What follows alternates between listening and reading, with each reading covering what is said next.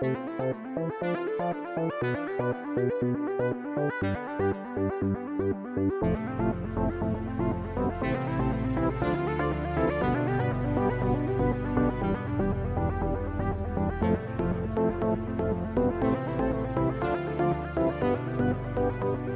to be back. Good to be back on the mic. I feel like it's been 1,000 years since we've talked to you, but it's only been about a month. Yeah, no, it's funny. Yeah. It's tell me about it. It's so funny because I mean, I don't have much to contribute to the channel per se, other than this podcast and various Bcast stuff, but it was funny being eager like to record this one just because I had finally played like a game relatively consistently, and then to have some time constraints pop up in the middle of that. But a relevant game, I'd say. Yeah, very relevant game. A zeitgeist. A surprise, you could say, but we'll allude to that much later. If you've listened to other gaming podcasts, you probably already know what we're talking about, but we'll get to that in a second. But well, I assume we are rocking and rolling, so before we go forward, we should probably mention that Ben had a child. He made a human. Yeah, my wife and I had a baby this week. She was born. Was that this week or last week? Last I don't week. even remember. She's a week old today. So good lord. Big GGs, man. Big GGs. Thank you so much. So you did it. Yeah, you did it, man. We had a little baby girl. Everyone's doing well now, and it's going very, very well. So thanks so much. How you sleeping, buddy? Last night was pretty good. Last couple nights have been pretty good. I anticipate not relying on anything. Always expecting. Yeah. I don't count anything as consistent. I always assume something tonight could be a nightmare. Like you just never know, and you don't don't want to rest on any laurels. But it's been all in all, it's been amazing. It's been so much fun. It's nice to be home with my wife and child and to spend time together. And we're very fortunate to be where we are geographically as well. So things are pretty much normal, which is very we do not take that for granted for sure. Yeah. Isn't there like a rough period where the baby teeth start coming through for the first time? Yeah, teething, right? That'll be coming down the road. She's still got a little ways off, right? Still got them gummies in there. Yeah. But no, she's bright eyed. She's got a head full of hair. She's beautiful. Oh. Yeah, she's got more hair than me. She's got 4 hairs. It's funny because we saw it on the ultrasound, and I was like, Sarah, there's like the ultrasound tech called it out. She's like, yeah, there's some hair there, and I was like, Sarah, like I can see the hair, and Sarah was like, you can't see the hair, it's like peach fuzz, and I was like, I see it wiry in there, dog. Yeah, those what do they call it when they scan the stomach? Ultrasound. Yeah. They are crazy now. Yeah. They've gotten Holy pretty shit. tiny. I sent some pics to you guys from one of the ultrasounds, and it's like, it's with all due respect, Ben, I hated it. Yeah, for sure. I hated it. I understand. It's like, It was so scary to me. It was like, oh my god, that's a spine, and it's like not formed yet. I was like, holy shit, that's life being made. Yeah. Well, before it's just like a blob of like a marshmallow with a smiley face on it. Yeah. Well, yeah, that's just it. It's like, because while we were doing that ultrasound, we saw the baby do a full leg and arm stretch out. So it was like so wild to see it happen inside, and then to see it happen on the outside, inside. Like, it was very obscure. Yeah, some concepts for sure. Seeing your baby Crazy move in shit. 2 different places is very weird. But anyway, it was a live stream basically. She's live streaming. Yeah, for real. They have to start them young nowadays to compete with all the other all the other streamers, content creator, and influencers out there. Not a unique idea under the sun, so might as well get fetal streamers. Oh my god. But I've no, I'm not even gonna bother. Nah, I was able to play some games leading up into the birth. Baby was born a week early, but I was still able to get a lot of gaming in before, and been able to get a little bit of gaming in since the birth, which has been nice. So we got some good. I feel like parenthood. I feel like I've seen a lot of journalists have like a really good gaming, time when they have a newborn. Because your job for a little bit, if you're a stay-at-home dad/mom, is just look at the baby and make sure it's fed and doesn't die. So you just sit on the couch with the little toddler and just make sure. Yeah, it's pretty much doing all right. It's 4 check boxes right now. It's just feed, change, sleep, and soothe. And that's pretty much it, and that does open up a lot of downtime. But like I said before, don't take any of it for granted. Just Yeah. So, but no, it's been good. Got my setup upstairs, and you see that now. You see a lot of like gaming journalists with their toddlers and stuff like that. You see these large baby men having babies, and it's interesting watching them navigate that. It's very fun watching them get through that. So, but yeah, we have a lot's gone down in a way since then. Yeah. Okay, so I had originally suggested when we the last episode went up September 17th, so a little over a month ago. Yeah. And I had suggested like 10 days after that we needed to do a podcast just to catch up on all the news because there was so much shit that happened in late September. Mm-hmm. I have subsequently forgotten all of it, but it did happen, theoretically. Yeah. And there was a lot. I can't remember.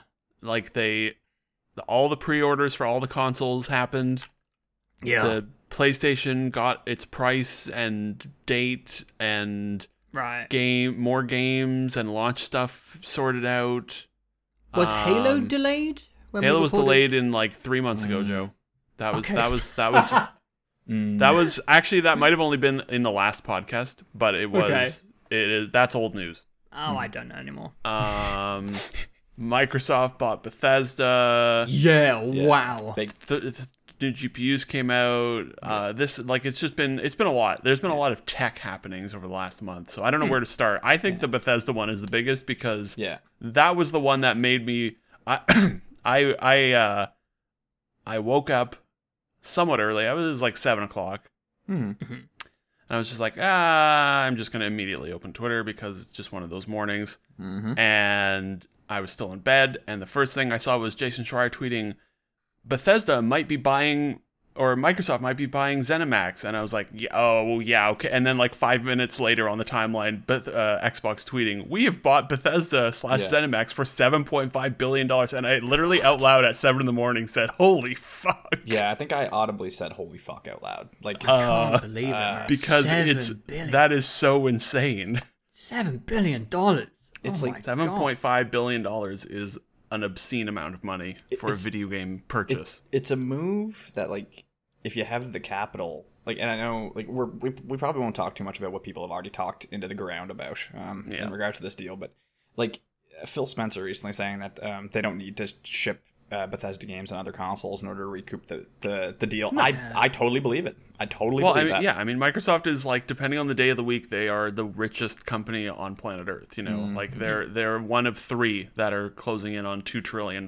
So they can afford just about anything. You know, they can afford to buy like Disney. You know, like that's how big Microsoft is. It's weird. It's just wild. But it's crazy, man. It's crazy to see them like spend that for gaming stuff because like not very long ago when his name took over we thought they Microsoft. were kind of giving up. Well, yeah, like when Microsoft got its new CEO after Ballmer stepped down, I think what's his name, Satya Nadella.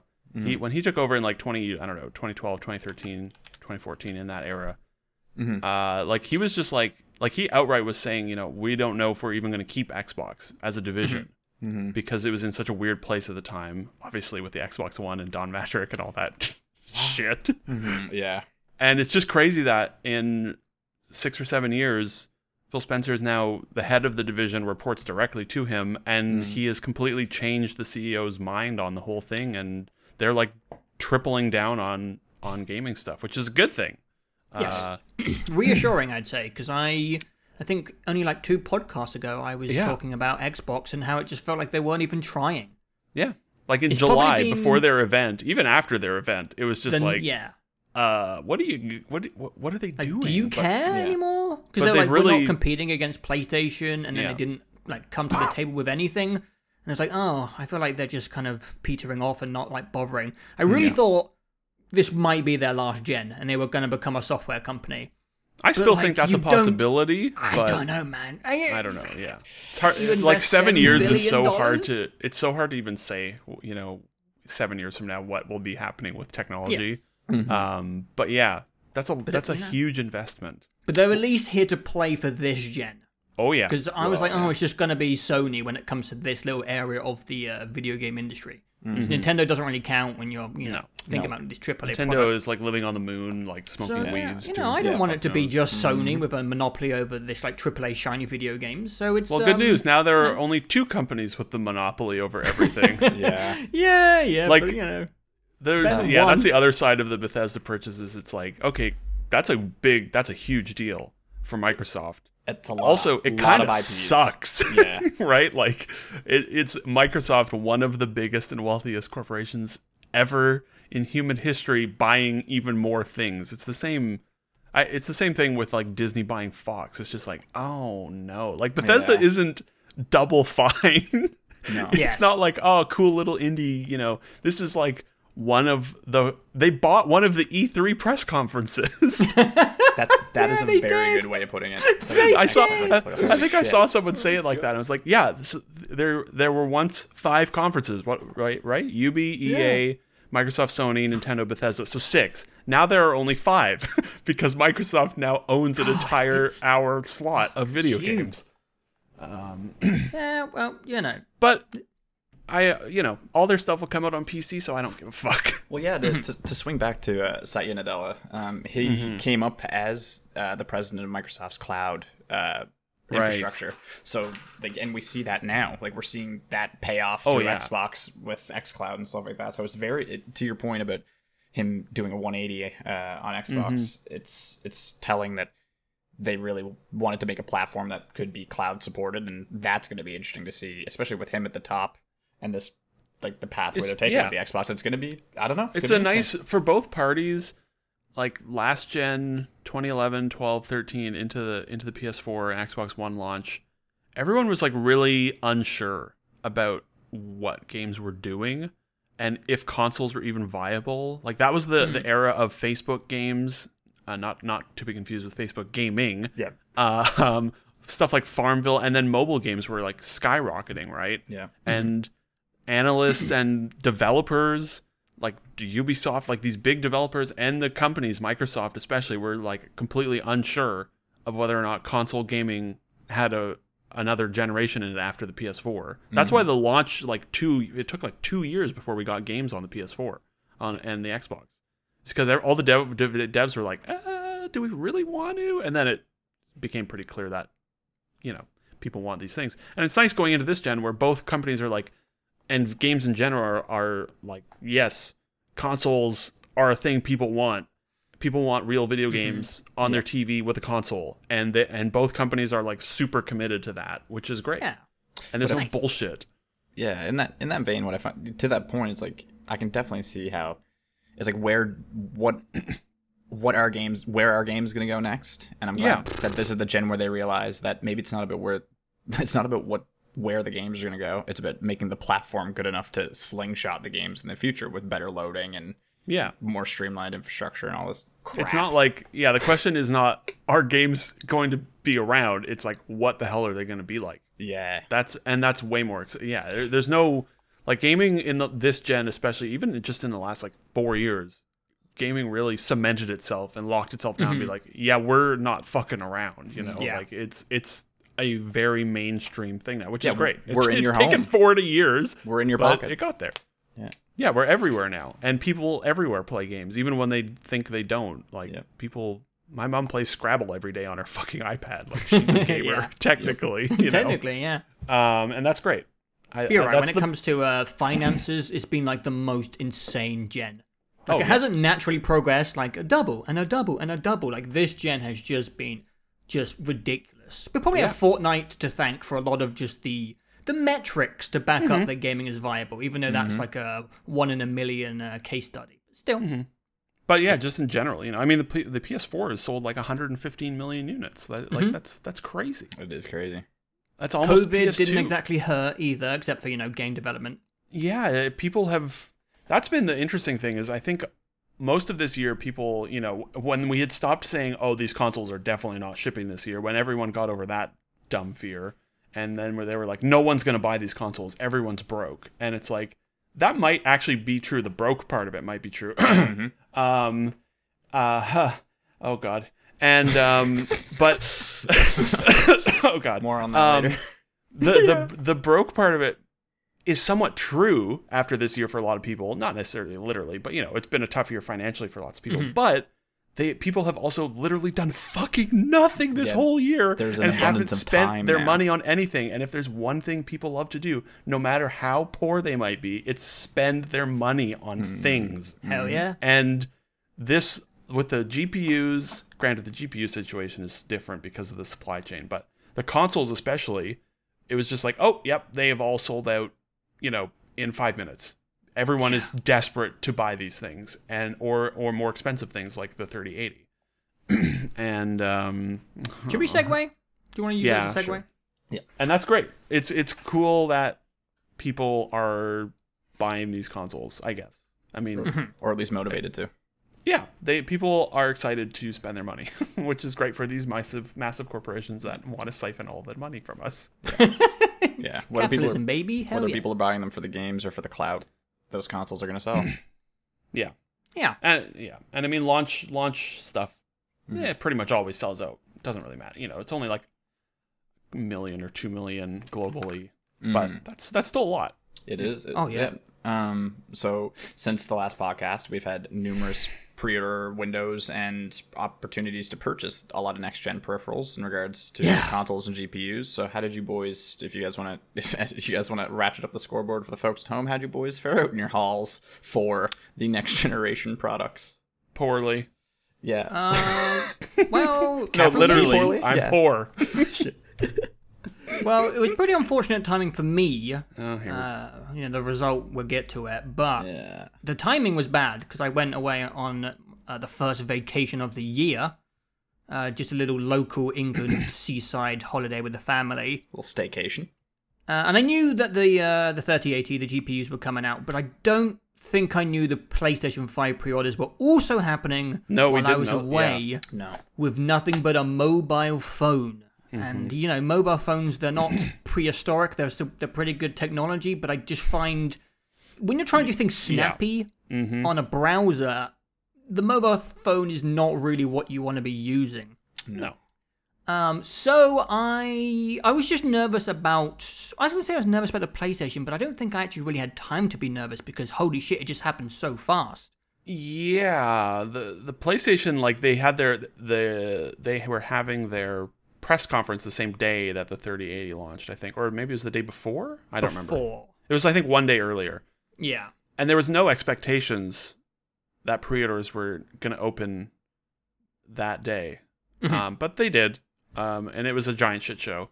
They were supposed to open the next day, but Sony gave retailers no clear messaging, and so retailers just said, "Fuck it, we'll go live," and it was a mess for like 8 hours. Yeah, I'm interested to hear your perspective because I was basically asleep for the whole NA kerfuffle. It was really, I don't know what happened on my end. Spoilers, I did get a PlayStation 5 pre-order. Yeah. But I was in bed, just about to go on a little snooze, and I saw a tweet from a pretty niche Twitter page that I follow. It's IGN UK Deals. Sure. Just a Twitter page about, discounts and stuff like that. And it has like 3,000 to 4,000 followers. Wow. And like, I don't know what time it was. It's quite early because as soon as I'm with my family, my sleeping schedule gets kind of fixed. It's probably like 11:30 at night. They just tweeted that there was pre-orders at game.co.uk, a UK distributor. And I just casually got one in bed and went to sleep. Drat. That sucks. And I was like, oh, all right, that's pretty good. I hope it goes well for the boys. It seemed pretty easy. Andy ended up doing pretty much the same thing. He was up on NA time for whatever reason, while I was still up at like 10:30, I think, p.m. Pacific time, which is like, I don't know, 6:30 a.m. Yeah. So maybe he had already woken up. No, he was just going to sleep, I think, he said. Who knows what that boy's up to? For the folks at home, we do cover a lot of time zones as far as the staff goes. And I was keeping an eye on things because Canadian pre-orders, I was at Costco and I started seeing tweets that like Best Buy went live with pre-orders. Best Buy has sold out, Best Buy Canada. And then like The Source, which is, I don't even know if that exists in the US anymore. A few formerly smaller, Radio Shack. Right, yes. A few of the smaller aka not Amazon, like Walmart open pre-orders. And I was watching, I was like, oh fuck. And that was over the course of like 3 hours while I was out and about. I kept checking my phone and seeing popping up, Canadian things popping up. So, but I wanted to get it from Amazon because delivery time is good, right? Obviously. And then I got home, Amazon still hadn't gone live, so I was in full hunting mode when I got home, and from about 7 until eventually 11:30 that night. And I was watching Twitter and everything, and I saw Andy had said he had missed out on getting one and was trying to secure a US pre-order because he has a US address that he can ship to. And then I saw Amazon US. There was someone had found a link or they had created a link. They had like parsed the link that a little backdoor. Yeah, it added the PS5 directly to the cart and took you to checkout with the one link. And it was before the PS5 page and tweet had gone out for Amazon. So I sent Andy a message, and he like 12 seconds after I sent that message, he did what you did sort of, and he just thought, I'm just going to check my phone one last time. Oh my God. And he had just gotten my message like 10 seconds prior, and he managed to get that's how he got his. And then I after like 3 hours gave up and went and was sitting on my couch with crying, Twitter open on my iPad while I was watching, I don't know what I was watching. And it was and then at like it was 11 o'clock Pacific time, Amazon Canada's page went up for the digital edition, and I sprinted over to my PC, clicked 3 times, and got it. And 4 minutes later, literally 4 minutes later, it was sold out. Jesus. And I don't think it has come back into stock anywhere since. Maybe I haven't really been paying much attention to the console stuff after securing the PlayStation because I don't care. I have kept my ear to the ground on the graphics card stuff, which we can get to next. But I think it has been hard to get a pre-order for these consoles because they happened quickly and it was a mess. Yeah, it in my heart, like where we needed strength in digital marketplaces the most for people to be able to pre-order these consoles, it was incredibly frustrating that everybody was like, we're just gonna do it as it goes along. Like it's like everybody's home. Like just the timing of it all, it was just so random. Yeah, I think though, to create the panic, it was to create the panic to go get one. Like I do think though that in the end, PlayStation's method might have actually ended up working out best in terms of ordering from your computer, because when Xbox did it, everything online, everything was down immediately when the 9 o'clock unlocked, and then the GPU stuff is a whole other world. But the PlayStation one, because it was such a clusterfuck, I feel like, I don't know, if PlayStation had done a nice scheduled thing, I feel like it would have been more stressful for me to get one. So hard to say. That's so hard to say, though. Yeah, and it's hard to say because I didn't try to get an Xbox, but I did pay attention to it on the Xbox launch day, pre-order launch day, and people, like every website was down instantly, and it was apparently a pain in the ass to get. Yeah, I don't disagree with that. Where, and obviously if you're doing it in a store, that's a different story, of course. But the PlayStation one, like all the websites in Canada stayed up, but it did result in like 6 hours of frantically hitting refresh until he got it. So I don't think there's any good solution to it, except for digital retailers need to have a good digital retail website. And Amazon is pretty much the only one left that doesn't explode when a hot new item goes live, it turns out. As it shouldn't, Bush.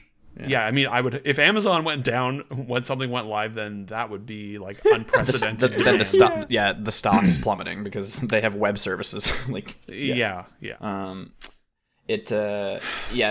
I know somebody who tried to pre-order an Xbox alongside me, but they were trying to do it online. And I'll explain my pre-order story very quickly in a second. But very much a hassle. They had 6 to 7 tabs open through Best Buy, EB Games, everywhere, like Walmart, anything, and just no luck whatsoever. As I alluded to before, my Earth location is very fortunate, so I was able to walk to EB Games and pre-order it in person. Pre-orders went live at 11 or at noon. I showed up at 9 a.m. And I was the 11th person in line. When I was able to talk to the EB Games staff, well, first off, they were surprised I was able to even get the 11th because they had gotten less PlayStations in both the digital and non-digital versions than they had gotten less than 11 of both of those consoles.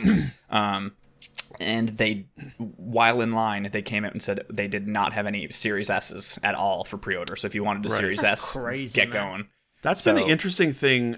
And I'll let you get, but just the digital versus physical stuff for like discless versus disc console. It seems like for launch at least, the allocation from Sony is like 70% disc, 30% digital. Same for Xbox, it sounds like as well.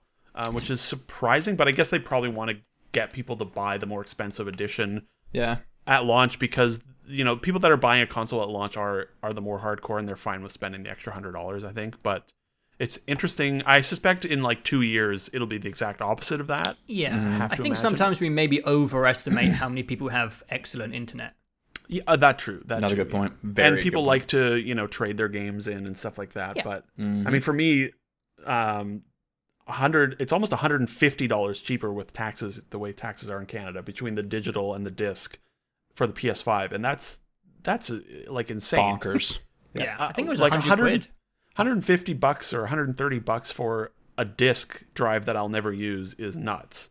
But yes, anyway, sorry, go back. No, that's okay. Pre-order stuff. No, they were there was former staff in line and staff I was able to talk to. I knew, and they said, they were surprised to get that many Series X units, and that they would be surprised if anywhere else locally would have anything more than them. So I was able to secure an Xbox Series X pre-order. I got paid off. I'm very excited and very grateful to be having an next-gen machine. Not to like give any hints to where you live, Ben, but you don't exactly live in like a tiny rural village. There's more than 10 people there that want an Xbox. Yeah, I live in the province or the capital of my province, so it's certainly, despite the fact that there would be other retailers, I that's why I was like, I wanted to be on and ready to go get in line. Like that was the surefire, the surest bet to get a console was to just go get in line and it paid off. And GG boys, we did it. It's funny to think about how little effort and thought I gave getting a PS4. Because like I told the story in our chat, like I emailed Shoppers Drug Mart, which is a Canadian brand of they're a pharmacy store. They're a pharmacy. Yeah.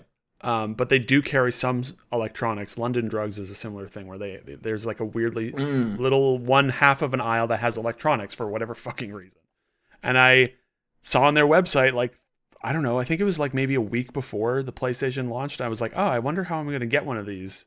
And then I just had a random thought of like, Shoppers, do they have consoles? And they did. And I emailed the manager and I'm like, can I pre-order the PS4? And he's like, yeah, it's the only one we have. They only get one console. I mean, I'm in rural Ontario. It's the only pharmacy. I would have to drive like 25 minutes to get to a Best Buy. And he's like, yeah, sure. No problem. You can come pick it up on launch day. And I just walked in. They were like, oh, you're here for the PlayStation? You're Jameson? I'm like, yep. And then I just swiped my card and walked home, and I was home at like 9:20 in the morning, and it was amazing. And the idea of doing that in 2020 seems pretty much completely impossible because of how thirsty everyone is for it, which is cool. I didn't even get my PS4 myself. It was an early Christmas present from my parents. Oh. And my mum wouldn't have been hitting F5 on Amazon. No. She just would have been like, all right, here's an early present. I'll pick it up for you and send it to your university flat. And that was it. And that was a launch day, right? Yeah.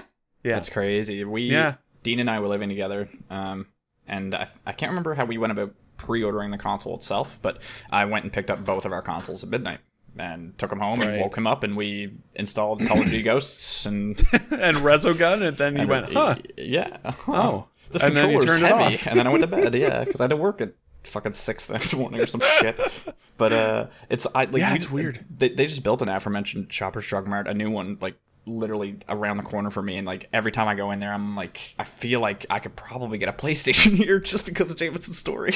You never know. You should honestly, you never know. They have they have a 1X bundle there with Fallen Order and Battlefront 2, and it's like it's $350. I think they've probably I'm like, holy shit, spruced up their electronics division over the years, because I mean that was like 7 years ago now.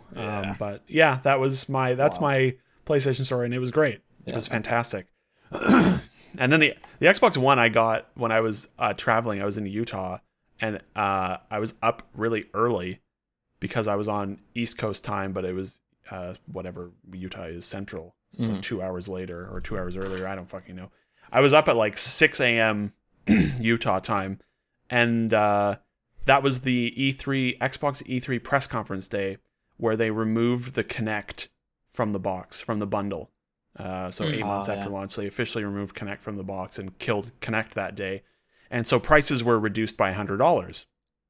And for about 3 minutes, there was a price error on Amazon Canada. Where the Xbox was $250, down from $500. And I was like, and I just happened to be up and looking at Twitter, and I yoinked that, and it was great.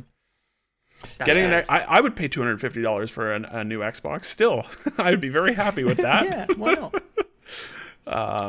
But man, I don't feel like you can do anything easily anymore because holy fuck.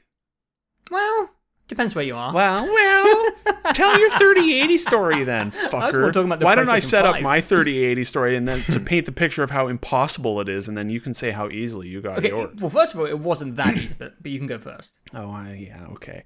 I woke up at 5 a.m. for the 3080 launch because it was going live. There were no pre-orders. It was going live at 6 a.m. Pacific on a Thursday. Orders were going live. And I thought, okay, whatever. I'll wake up at 5 a.m. I'll have one day of a bad sleep. It's fine. I suspect these things will sell out in 30 minutes or less, which is a reasonable expectation in 2020. I think. In hindsight, maybe I should have expected like 15 or even 5 minutes or less, but I still expected to be able to get one without much hassle. I had like 7 tabs open at different retailers. 559.59, Control R, 60001. Everything on planet Earth is sold out in North America. Instantly. Really? Because of bots. Every single store that had cards go live at that hour were sold out in a nanosecond. I don't think I realized it was sold out. I just thought it was the usual website crashing. Because I wasn't keeping up the narrative fully because I myself was on my phone trying to, get one myself. A lot of the sites, they all crashed.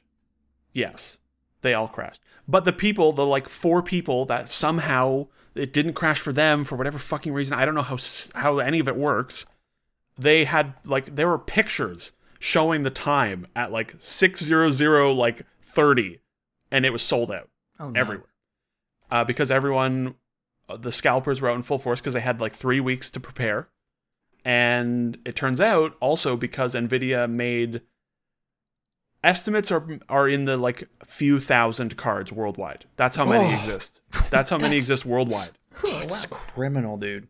It's ridiculous. And so that was infuriating. And I spent the next 6 hours refreshing things, seeing if one would pop up. And one did on Amazon Canada, the MSI card. It said temporarily out of stock, but you could place the order. So it was essentially a pre-order. And that lasted about 15 minutes, and then it disappeared and has never come back. And I thought, okay, so I secured that, and I figured, okay, I'm sure it'll get here in 2 or 3 weeks. It's Amazon, right? I'm sure they have a pallet of 30,000 of them coming. God, what a fucking idiot I am for thinking that.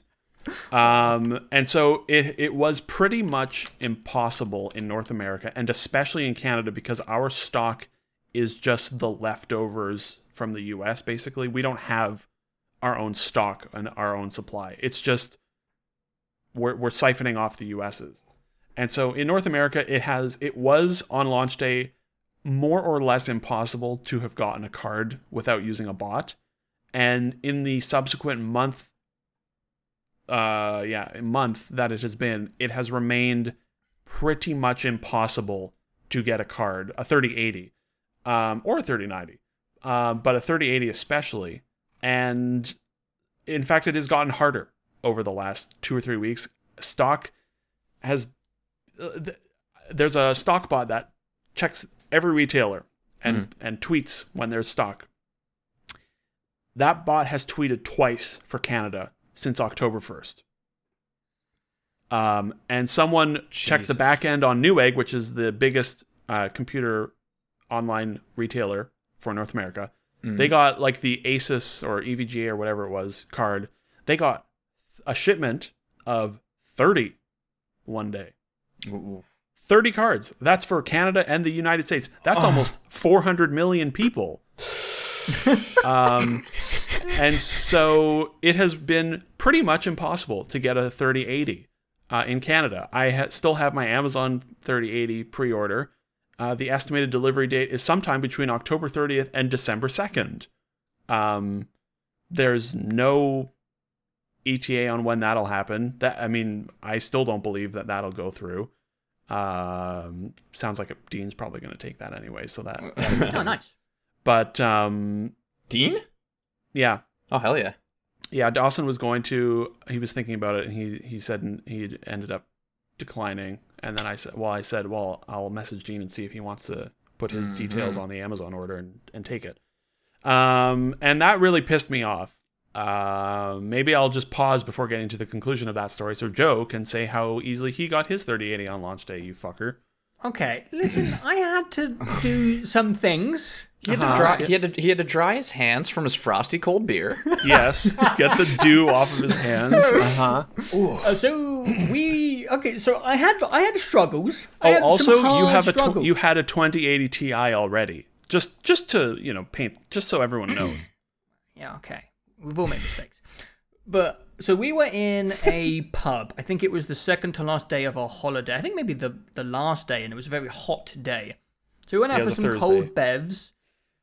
And I will say that the pub I was in didn't have very good Wi-Fi, and I didn't have any signal in the pub, so I did have to leave and walk a little bit of a distance in the heat to try and get a 3080. And then I checked Discord. I was having no luck. I think there was one website in the UK called Overclockers, which I'd never used in my life, so I wasn't even sure if it was real or trustworthy. It is. Just to interrupt, I've been keeping track of the Overclockers stock as well, and they have gotten like 6 cards in the last month. Anyways,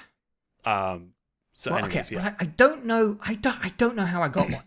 Because I walk out and I'm sat on this wall in a baking heat for like 20 minutes, and I'm checking Discord, and you're explaining that it's a shit show and there's scalpers, and the website isn't loading. So I'm like, all right, I'll just wait. I'm just gonna go enjoy my day, have some beers.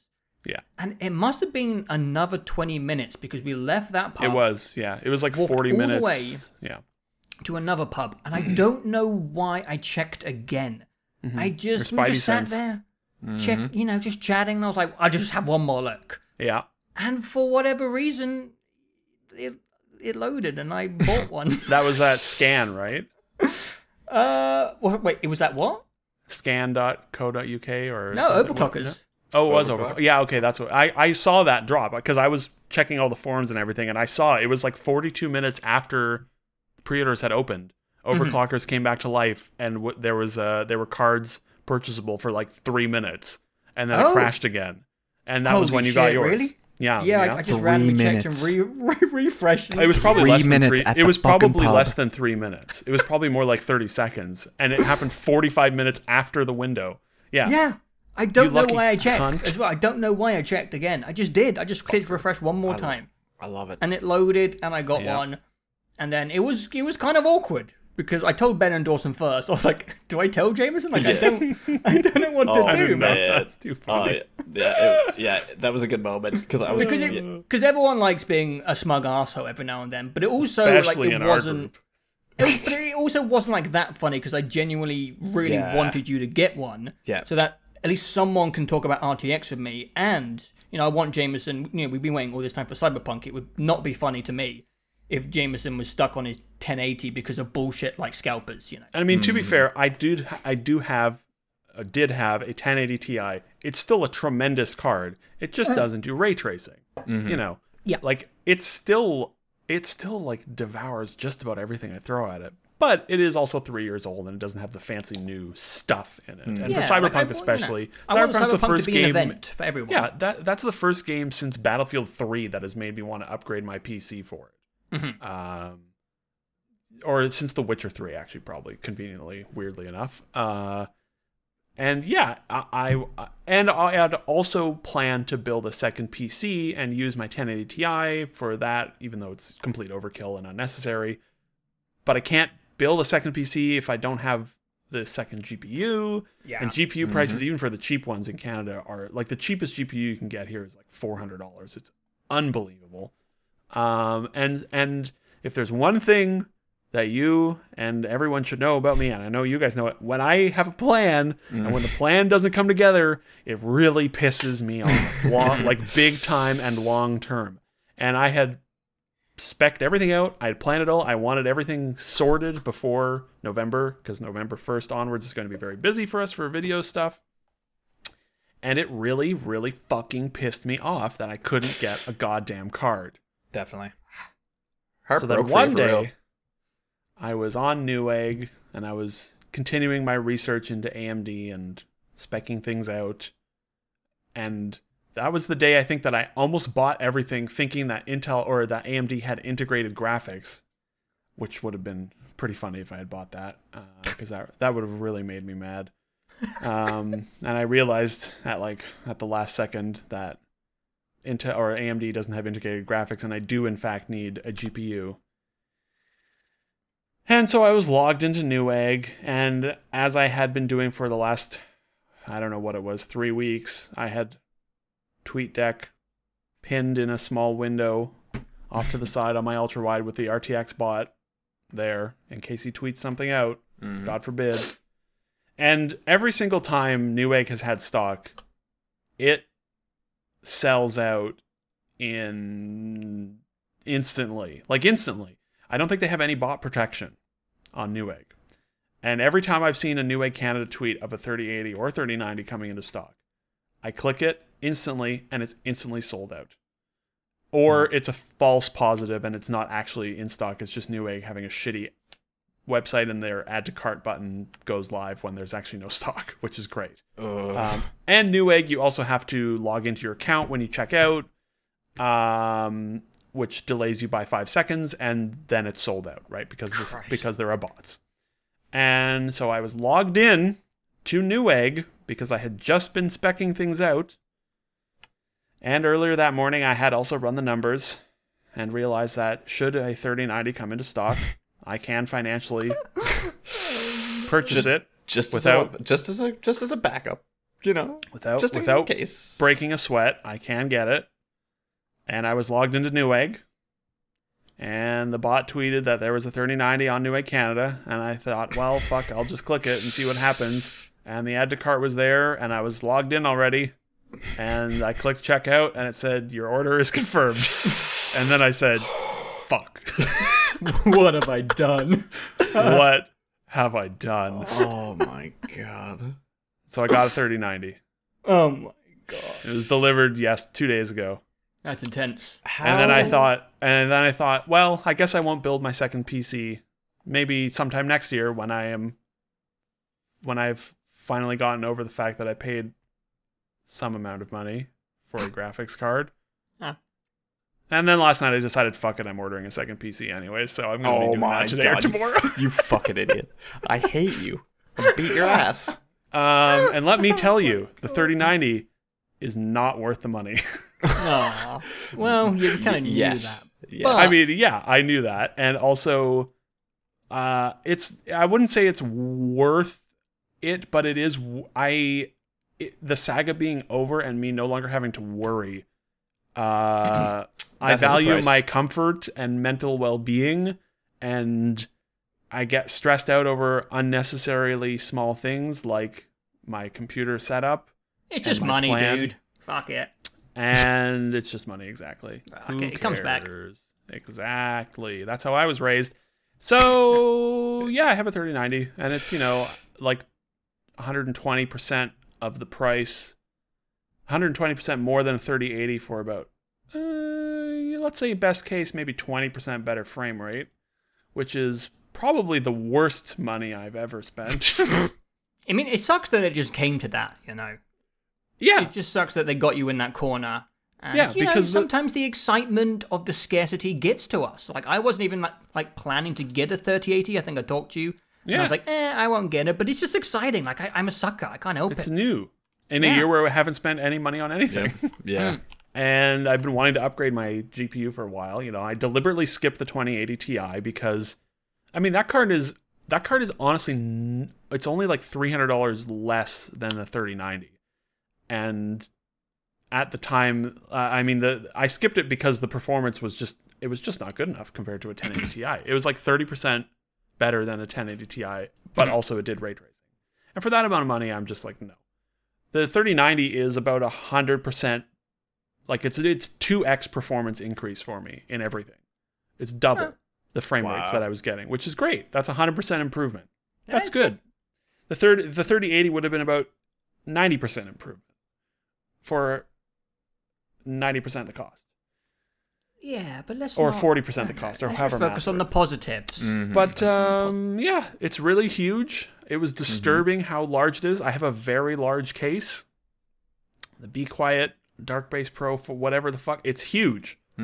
It's the biggest PC case I've ever had. There's like 2 centimeters of clearance with the 3090 in there between the hard drive. I mean, it's just the hard drive bays. You can take those out. Yeah. Still though, holy frig. It was fucking gigantic. Yeah, like the 2080 Ti and the 3080 are both pretty big. They're the biggest GPUs I've ever had. They're bigger than the 1080 by quite a lot. Oh, but yeah. The 3090, oh boy. I must have misinterpreted. I don't know if maybe the measurements were in inches and I thought they were centimeters. Like, I looked at all of them and I compared them to my 1080 Ti and I was like, they're the same size. That's a pretty substantial oopsie doopsie. And they're not at all the same size. No, they're not. 3090 is like twice as big as the 1080 Ti. Huge. We saw it on the video. Fit, it's fine. I have a huge case. Oven. It's fine. It fit. It doesn't sag or anything. The motherboard I got was good. It has like a reinforced slot. It's fine. It fit. And yeah, the frame rates are pretty good. Yeah, great. It's not just about the frame rate. It's about that R, that T, and that X. Ray tracing is pretty cool too. Yeah. I did it. Honestly, DLSS is more impressive almost to me. Yeah, I DLSS, like ray tracing, you're like, this is cool. It's brute force, bullshit, crazy rendering technology. Like it tanks your frame rate and everything. Even in the 3090, like you 1440p control, all RTX on 50 FPS. And you're like, oh my god. But then you turn and that's fine. I mean, it is literally brute forcing graphics technology. Crazy. And it's cool. It's insane that you can do that now in real time at high frame rates and high resolutions. Like, 4 years ago, it seemed completely unthinkable that we would be there already. But DLSS is like the black magic. Like, like dark sorcery is happening. Compression to my eyes, in both Control and another unreleased video game, I cannot see a difference. Yeah, there is no visual difference. It like if you do a side-by-side comparison zoomed in, okay, you'll see a very slight difference.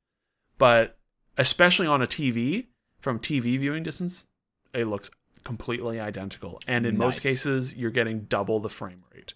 That's amazing. At least like 20 FPS more, but in some cases, like some games, it's double the frame rate. Like in Death Stranding, because there's no ray tracing, Death Stranding, it is like more than double the frame rate. Like that game runs at 8K DLSS at like 70 FPS or something. Wow. It's insane. Oh my it's ridiculous. And it's that as a technology is probably the neatest thing. That I think DLSS is the only reason that ray tracing is out right now. Oh yeah. Because without DLSS, everything would run like shit. It makes it viable. Yeah, it makes it viable, and it's as a technology, I have really no idea how it works. The AI takes a low-res image and makes it look like a 4K image, and I don't know how that works, but it works, and that's really cool. And the AI stuff in general for graphics and tech is pretty interesting and pretty exciting.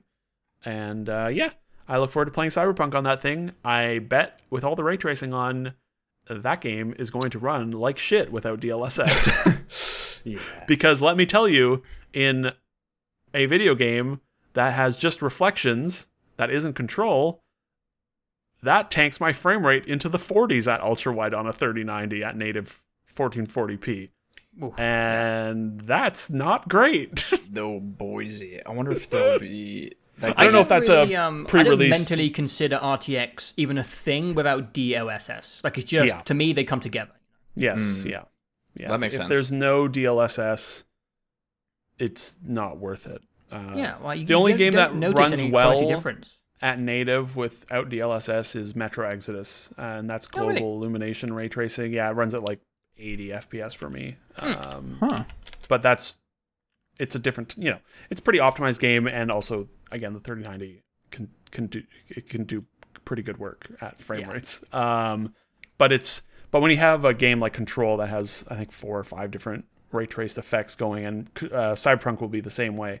They've got 4 types of ray tracing. It's like ambient occlusion, reflections, emissive lighting, which is like glowing lights, and I think global illumination maybe. Unless that game is just the most optimized game ever, I don't know how that game's going to run. With those settings on, which is fine. I mean, whatever. It has DLSS, so it doesn't really matter. If it's 60, then, we're good to go. Yeah. I'm still mulling over where to get that game. Yeah. It's weird that it's not weird. I think it's telling that they have still not shown a single second of console footage from that game. Because... Won't your Xbox be more powerful than your PC, Ben?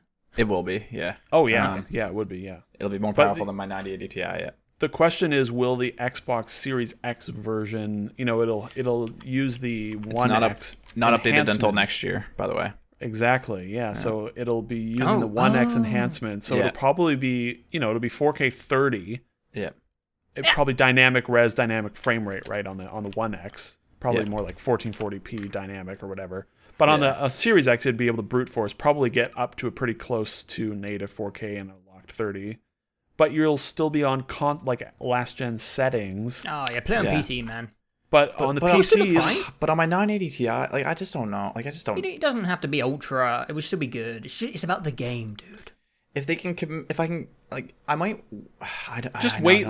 Well, I'm sure that you will have a Digital Foundry Cyberpunk video out before launch day. Yeah, that's a really good point. I just want to know if it's going to be if there's any because I'll take 1440p 60. I just want 60. It won't. I would be shocked if there's any 60 FPS until the next gen patch comes, and even the next gen patch, I don't know. Yeah, that's what I mean. And so in and of itself, it's frustrating to think about waiting that long for 60 frames hypothetically. It's do I bother waiting to maybe see, or do I just do I just bite it off and play it at 30 frames on my Xbox anyway? I don't know. 30 is probably fine. I mean, it is a first-person shooter, which is less good for 30. But God, I can't stand 30. I just can't stand it. I can't do 30 FPS first-person shooters anymore. God. It's just too low. But I don't know. I'll be very interested.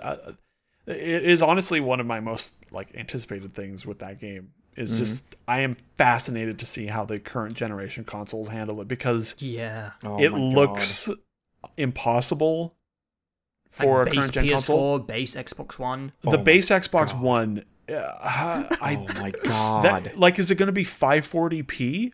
I don't know. That is a possibility. Upscaling allows for stuff like that. Quantum Break, I think, was actually 540p or something like that. But, they have fancy upscaling. God, if Quantum Break was that, then Jesus Christ. Actually, I think Quantum Break was 720p. But Quantum Break is a nice looking game, though. Yeah. What's kind of sad? It's also kind of sad. They put out a limited edition Xbox One X Cyberpunk 2077 console. Right. No future version of that boy.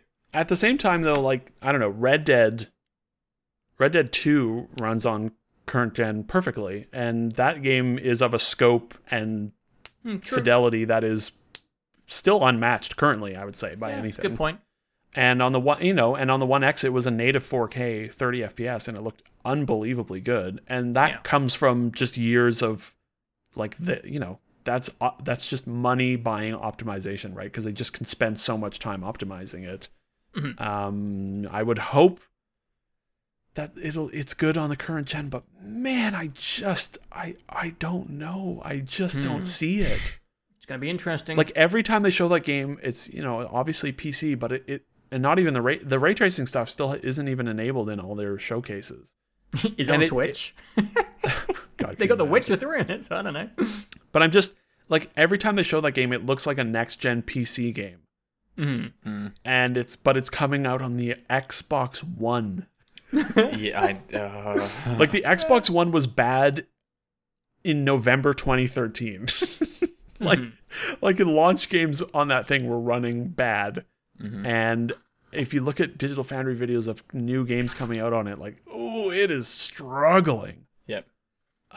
Fascinating. I mean, they can't sell it unless it works, so it's gonna that's not necessarily true based on this generation and all the bullshit people got away with.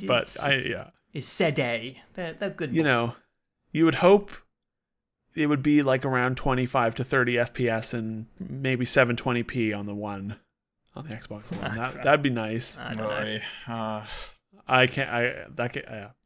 Gonna be very interesting. We shall see.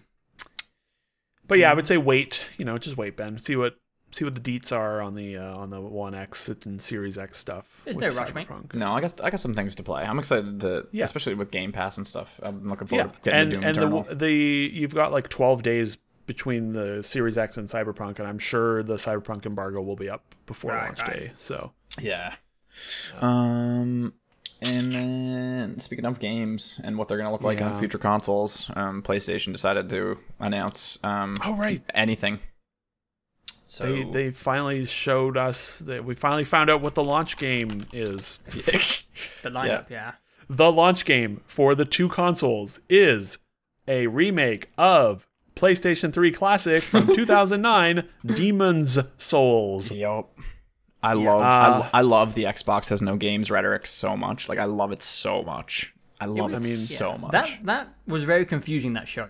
But because when they first showed Demon's Souls, it was such a bad show. They said that it was on PS4. It had like a little. The opening. What was the opening? There were so many weird things in that show. The opening was Final Fantasy, but before they showed Final Fantasy, it said this is running on a PC. Yeah.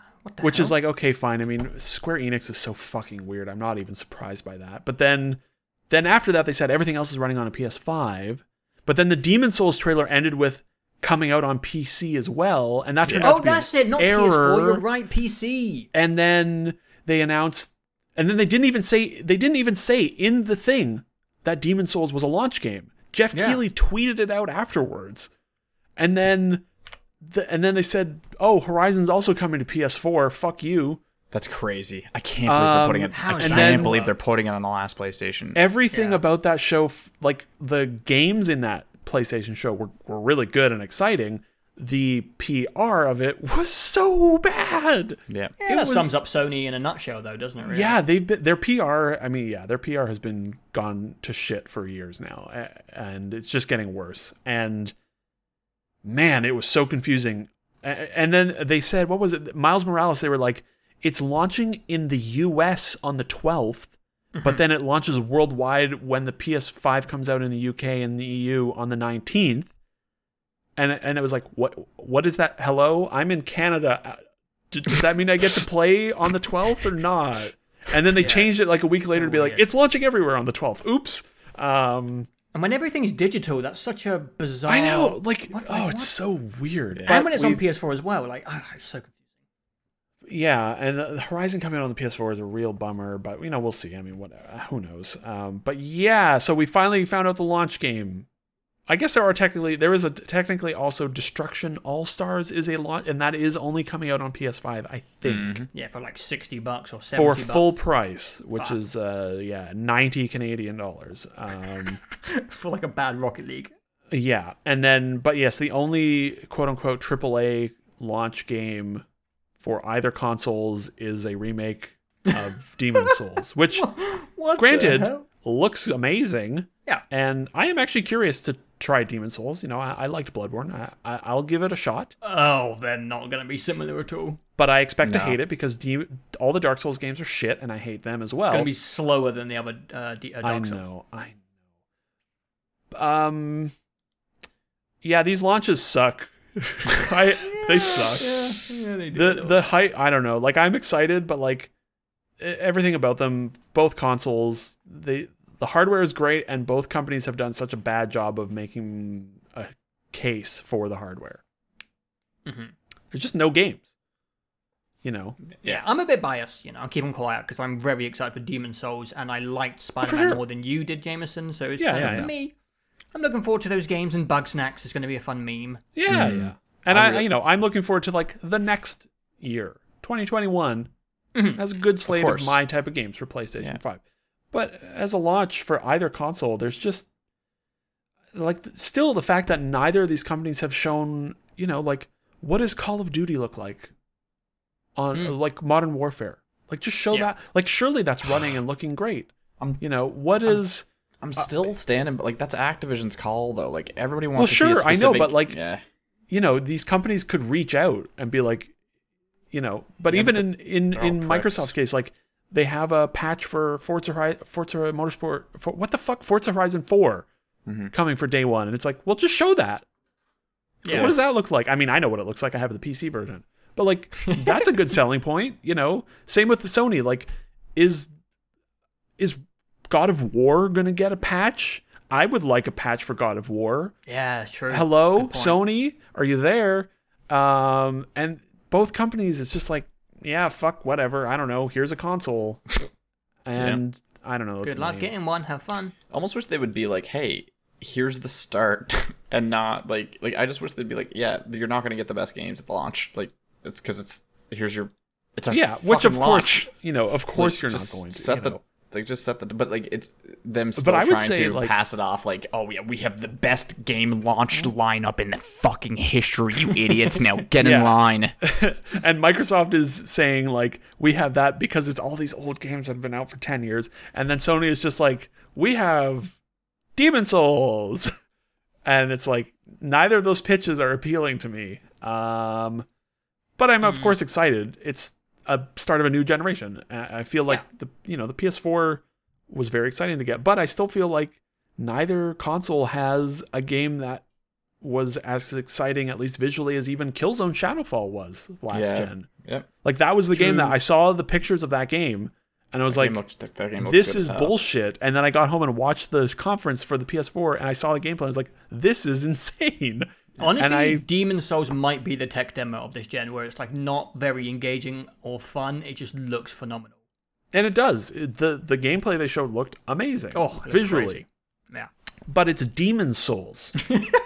Yeah, I'm looking forward to it. But I know. And Spider-Man, exactly Spider-Man will look good. But again, it's Spider-Man. Like, I didn't love the last Spider-Man. I'm still looking forward to it. But yeah, it's just... And I mean, look, Killzone Shadowfall was terrible.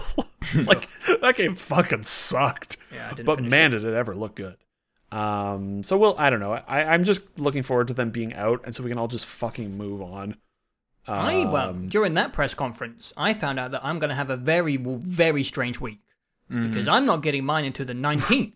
Right. Which is a week after you guys, and whatever. I miss a week of the Zeitgeist, but the reason it's weird is because it comes out the same day as Cyberpunk. So what games do you have on the 19th? I don't think I'm going to plug my PlayStation 5 in for a couple of days. Yeah, you have Cyberpunk, Spider-Man, Demon's Souls, PlayStation, all on one day. That's like I kind of love that, honestly. It's going to be a fun mess. The chaos is going to be fun, but I'm probably lying when I say I'm not going to plug my PlayStation 5 in. But you'll spend like 45 minutes with it, and then I'm not going to start Spider-Man or Demon's Souls. I'm just not. Yeah. Man, I hope Spider-Man's good for the fans. I'm sure it will be. I think why not? Insomniac is super reliable, and Miles is good. The characterization stuff is that. Oh yeah, they changed Spider-Man. That was one of the other news things. What the hell was that about? That is so weird. God. Oh, man, what the fuck? Sony and Spider-Man is just so incredibly cumbersome that I'm trepidatious until the fans say that Miles Morales is a good game. Like, I don't know. I hope it improves. I hope it improves on. I know. Old Spider-Man, the last Spider-Man game, because that game was fine.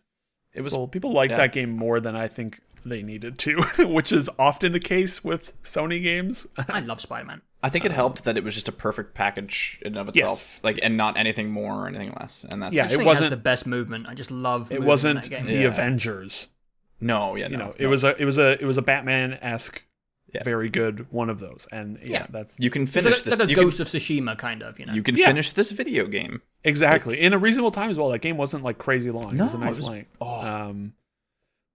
But yeah, Sony games really are Sony games, aren't they? When you think about it, they really are kind of all the same. That's why I'm getting out. Like, and that's why I keep in, because they're all like 30-hour long semi-RPG sort of open world things, and when they're good, I really like them. They're like a good Ubisoft, They're making the same shit, but at least it tastes good. Sure. Yeah. Except for, I would say, well, I don't know. I would say God of War breaks that mold a little bit, but it is also a cinematic third-person action game, semi-open world, 30-hour long thing, so no, it doesn't. But I think the gulf between something like God of War and Horizon and Ghosts of Tsushima and Days Gone is quite profound. Yeah. Even though, yes, like they do share a lot of DNA. And when they're good, they're good, and when they're not, they're like Ubisoft games, and I don't want to play them after 30 minutes. Mm-hmm. Just wait till that Last of Us 2 optimized at launch. Surprise. Peekaboo. Oh, Last of Us 2. What a year, eh? This has been a wild fucking year. Yeah. Some crackers are right. They also finally announced the Harry Potter game. Oh my god, yeah. And I really wish we had been in a voice chat with Joe for that. It broke my heart a little bit. I dropped to my knees. I loved it for him. I fell to my knees. I screamed like a little schoolgirl. Yeah. That must have been amazing for you, man. My parents had no idea, because I went into the other room. They were just watching some nighttime TV. And they just heard me squeal like a little idiot. Yeah. So I had to explain and show it to them, because they were like, what the hell's going on in there? Honestly, the timing of that was so good, because I think it had been probably almost a year since anyone on Earth had thought about that game, but we can't believe it's happening finally. And then it finally got announced, and it's coming out next year, and it looks good. It looks cool. Like, guys, my girlfriend is actually real. Like, she goes to a different school. Yeah. It's called Hogwarts. Here she is. Oh, I'm so happy. It's probably going to be in gameplay. I know it's not a Sony exclusive, right? It's not a Sony exclusive. It's coming out on everything. I'm sure it's going to be very simple in terms of gameplay. But I don't give a shit. I just love the Harry Potter universe, and just the most exciting thing to me is that it's not, it's not Harry Potter. It's just the world of Harry Potter. It's, 1800s or something? Yeah, 100 years prior, yeah. Oh, it's so exciting. It's like what we all kind of want with Lord of the Rings and Star Wars. It's like, do something else in the world. Creative freedom. I mean, like, the last time I remember that from an IP was KOTOR. Right. Oh, God. Remember Star Wars? Jesus Christ. I do, unfortunately. It was a good trailer as well, because like the first, 15, 20 seconds, I didn't realize what it was. Like, they showed the flying car and an owl, and I was like, what am I looking at here? What is this? Looking at? I'm sure the Harry Potter people immediately knew, but my brain hadn't thought about Harry Potter for a while, and I was like, what is this? What is it? And then they showed, and I was like, oh, it's Harry Potter. You would have thought it would have been just a teaser for the initial announcement as well. It's pretty substantial. Yeah, that's what I want. That's where we got to get back to. Like, that was a gameplay. That was a great trailer. It was, yeah, What was the full name? I've already forgotten. I have no idea. Harry Potter, Hogwarts Marvel's Legends? Harry Potter Legends, Hogwarts Shadow Legacy. Warrior. I don't know. Hogwarts Legacy is what it's called. Is it? That sucks. Yeah, Hogwarts. It's not Legacy. a great name. No. Oh yeah. Video game naming is impossible, though. I don't envy anyone. Yeah, Hogwarts Legacy. Oh yeah, and then what was the other? They also announced God of War 2 in that thing, which was pretty funny. That was kind of inevitable, but I still appreciate it. I did too. A good old 6.jpg. It's acceptable in a conference that has lots of gameplay in it. Yeah, right? They're trying to sell their console. They've got to at least drop a little teaser. Like, just Fable was the same thing with the Xbox show, but the Xbox show had one game shown, and everything else was like CGI. And so that Fable thing, whereas this is the same thing, but they had lots of gameplay. Yeah. They had Spider-Man gameplay, Demon's Souls, Hogwarts. Microsoft should stop doing shows. That's when their worst PR comes out. They've done agree, better when honestly. they haven't done shows. Just they're really good at Twitter. Yeah, they are. And they should just do that more. Like, it's saves everyone the time as well. Like, God, that was the Halo kerfuffle. Just stop doing shows. They're awful at them. Yeah.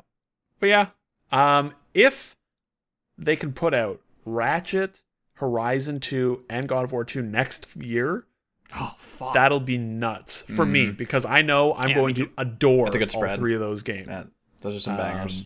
I feel like we've been promised a dream year for a while, and it just never has really happened. Everything keeps getting staggered and spread out and, backed up. Yeah. We were like 2019 is going to be the one, 2020 is going to be the one. Uh-oh. And they've all had things, they haven't been a wasteland, but I want that bombastic, huge year that we keep thinking is coming. Mm-hmm. Yeah, this year ended up turning weird for, obvious reasons. But it would be nice, even if Horizon and Ratchet is next year, that'll be okay. But if God of War is out next November or something, that would be nuts. Would be wild. Like that'd be crazy. Yeah, but the timeline makes sense to me. That'll be 3.5 years since the first game, and they did no DLC, so they figured out. They had their plan. They had their whole all 3 or 4 games roughly sketched out already. So the next, I hope that game isn't coming out on the PlayStation 4. Yeah, the next time we see that game is going to look nuts. I bet. They're gonna that game. Oh yeah, God of War 2 is going to look gnarly. I think when it comes to fear of the games being on 2 generations, I think they just need to prove that the next gen versions are getting the adequate attention, and that the previous gen is just a really downgraded, optimized version for that platform. Because I don't have the same fear as you, Jameson, because if they prove that they can do it correctly, which neither Xbox or Sony have shown yet, then I don't think there's anything to fear. If Horizon, they pushed it to the max of the hardware in the PlayStation 5, and then they just optimize it for whatever the PS4 can do, then their everyone's PR happy. Was that Horizon was built for the PlayStation 5 first and foremost. And it whether or not that's way. true, who knows? My concern is less graphically. As we've seen, Horizon looks incredible, and that's a cross-gen game. Think about what Horizon 3 is going to look like in 5 years. Oh man! But graphically, I know they'll deliver. But I'm more worried about game design limitations coming into play. If God of War 2 is out on the PlayStation 4, that means I have to squeeze through the cracks all the time. Right, I get what you're saying. On the PS5. Yep, that's a really good way to put it.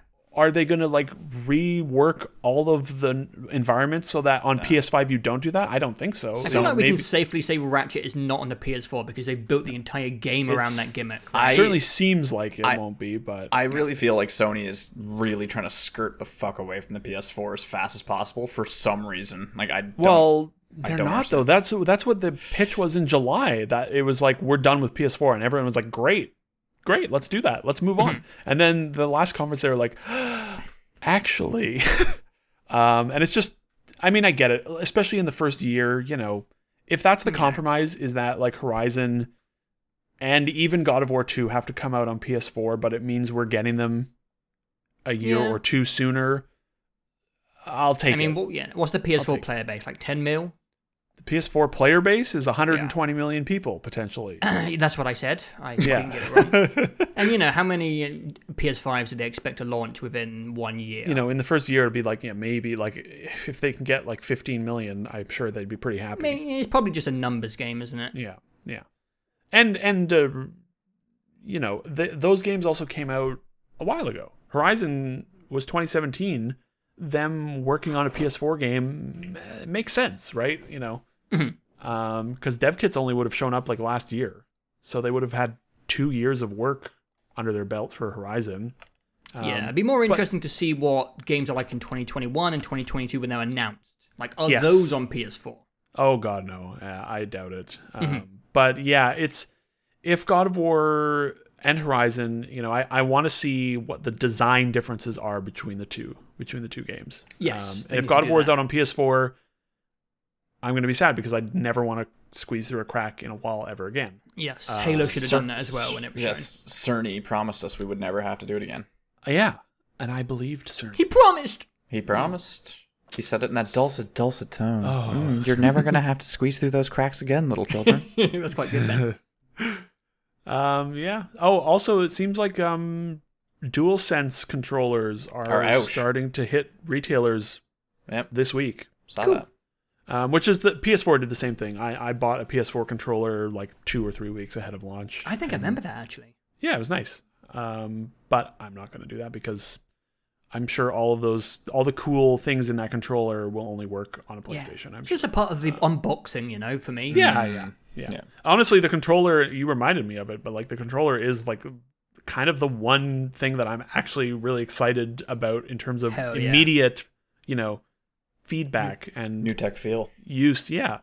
Because they showed the UI as well, and it was, I don't know, I was pretty underwhelmed by it. Yeah, me too. I don't know what I want from a UI though. Like, I don't know what I that's the want thing. enough to complain about what's in front of me. No, I mean, in reality, as we said, like the PS4, when they showed off the console and the software side of the UI, lots of neat stuff in the PS4. I never used any of it. Mm-hmm. But it's a good sales pitch, and then I don't know what I wanted from a PS5 UI, but I wanted, something that I didn't know I wanted, right? That's the classic human Jobs, brain knows Steve when Jobs you are thing. aesthetically pleased by something, and I wasn't with the. No, the PS5 proportions UI. are weird on the PS5 as well, I think. But I want, the Steve Jobs pie in the sky, like, you don't know what you want. Here it is. I told you what you want. You didn't even know about this thing because we're so fucking crazy. Yes. Yeah. We invented this wacky shit, and there's none of that. I mean, there is a little bit of that, and we'll see how it's implemented. But I don't know. Both, again, it just makes me feel like both consoles they're just sort of, yep, we're coming out. Yeah. That's it. Mm-hmm. But whatever. In a year, I mean, they're great. Both of them are great pieces of hardware, which is exciting. So. Oh, We God, got it video done, games boys. suck. All right? We got Xboxes, we got PlayStations, we got graphics cards. We did it. Yeah, we did well for Next Gen Hall. I'm really proud. Like, I can't believe all of us got something except for Dawson. Everyone I think, that wanted Dawson's ended up without nothing, but he didn't want anything anyway. So Exactly. No, they cost money. Dawson. Yeah, that's oh, yo. But yeah, I think I was elated just to know you guys got what you guys wanted. It was, I don't know, care about you boys. It's been a stressful month. Yeah. For me. I'm being also. Well, for you guys, for work wise, like, yeah, you guys need that shit. I don't. So it's like, I don't it's nice to have need it for fun. any of these things, really. No, but I mean, if you want to have the sexiest looking footage. I want it. Yeah. Exactly. I just want it. Yeah. I definitely don't need pretty much any of these things, really. If I was like Dawson, I would not have bought any of these things because it's the smart thing to do is to not buy any of these things at launch. Yeah. But I have never regarded myself as intelligent, so I like being in the amongst it. I want to be in the world. I want to experience the things. Yeah. And I want to have my toys. And honestly, like, that's one of the things that actually makes me sad about the Xbox is the fact that it doesn't have a new UI that's only for the Xbox. Like, if the Xbox Series X had its own UI, that would tempt me into getting one just because I like, Don't do it. I'm not going to, but you know what I mean? Like, the most exciting thing about the PS5 launch is probably going to be me digging through all the settings and poking at everything and seeing what's there. That's sad. That's sad. That nerdy stuff is fun to do with a new piece of tech. And and then I booted up my Xbox the other day and it had the next gen UI installed on it from 2 days ago, and I was like, that's cool. But I guess I don't need to. So I did that. I poked around on that UI for like 5 minutes, and I thought, oh, okay. My early next gen experience, I guess. I guess, yeah. Jam's gonna go out and get a Series S in 2022 and keep it behind his monitor. No. Yeah. No. That's how I vision that console living, is behind people's computer monitors. Yeah. Which they all look so good vertical and so dumb horizontal, and I hate it. Yeah, it's gonna have to be a vertical for me. Wait, you're putting yours vertical? Yeah. Really? I don't know if I have enough desk space. Like my PS4 just fits in my little end space on my desk. I mean, my PS5 is going under my TV, which is only going to be horizontal. But I suppose when I pull it over to my desk, I could do it vertical. I do have a lot of horizontal desk space, though. It's like a meter long, dude. I don't have space for it. So big. It is a huge thing. They also did that unboxing, and that was a deeply satisfying video for me. Not because there's anything interesting in there. It's just like aesthetically. Yep. It just makes me it's just so happy. The best part of that thing is the stand screw and holder. It's just if you're a friggin' nerd, yeah, definitely. It's just so over-engineered, and I just look at that and I'm like, this is beautiful. This is a thing of beauty.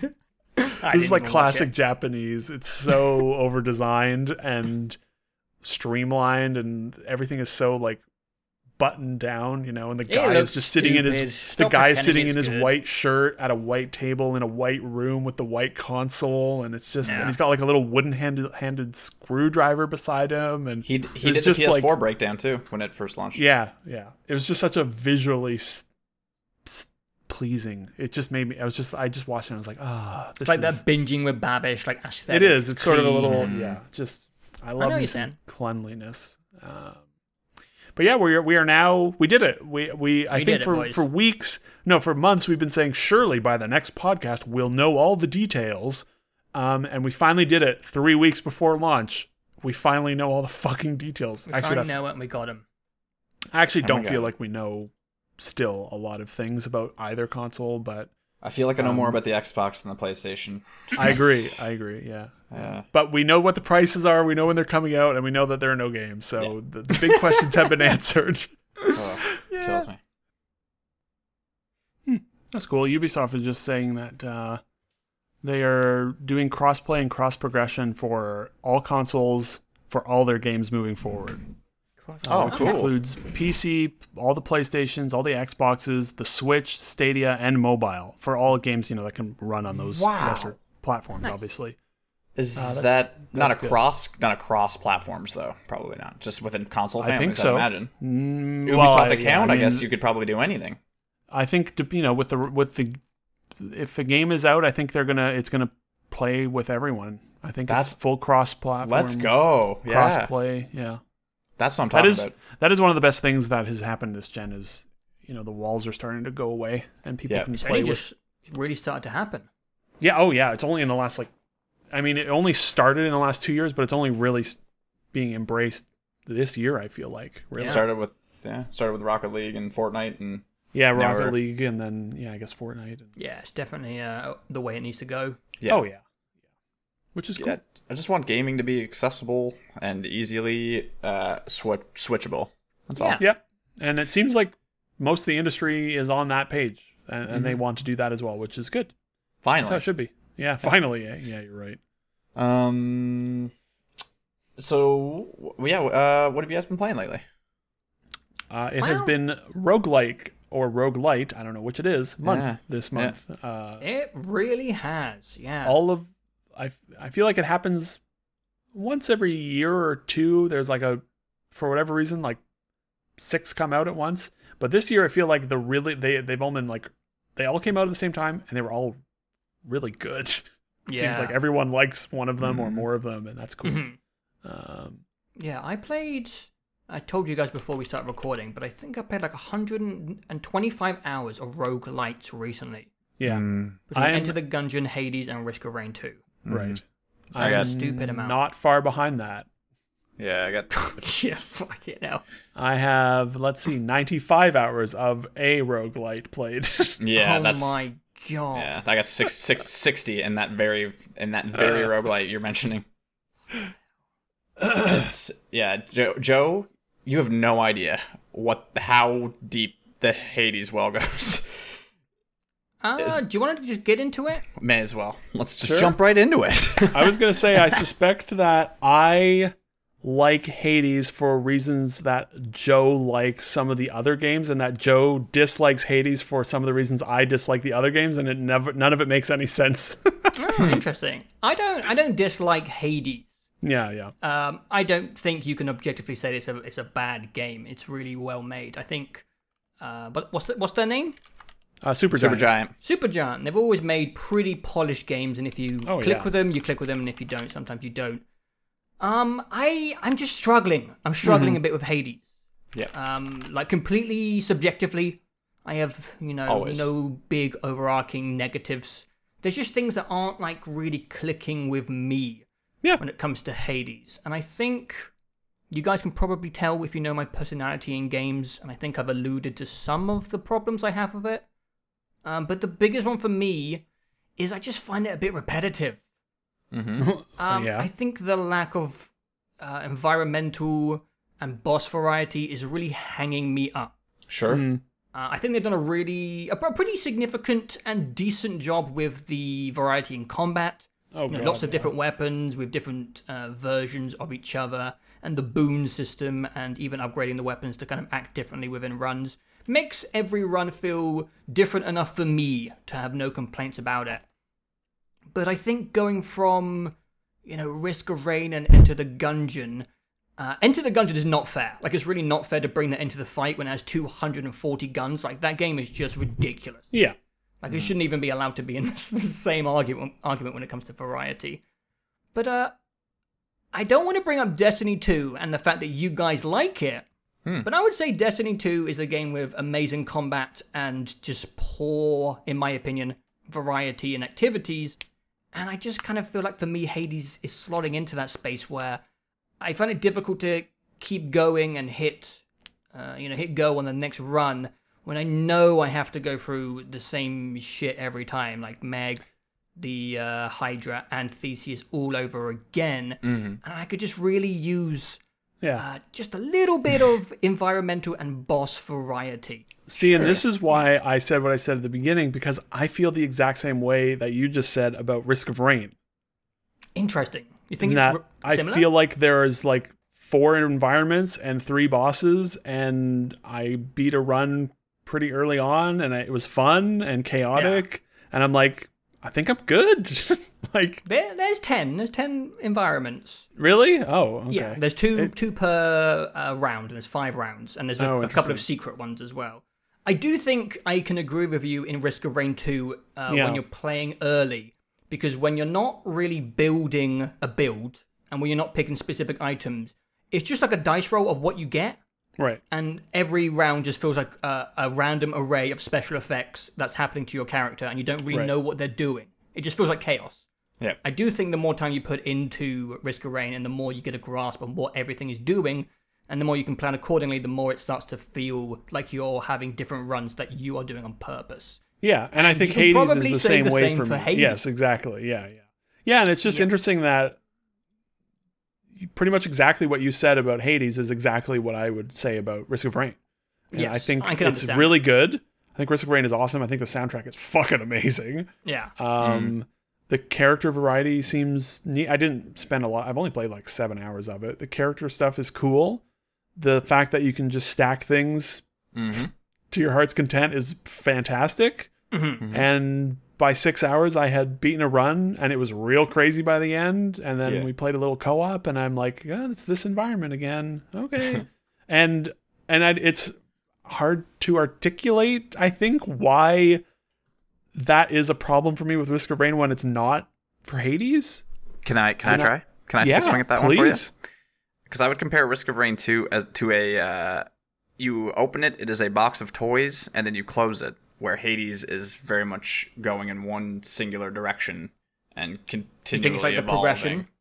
Yeah, I really think it is the progression. I think you you don't need 10 hours. Like, obviously, character unlocking in Risk of Rain helps incentivize continuing to play the game longer and longer and get better runs, and then you learn the language, etc.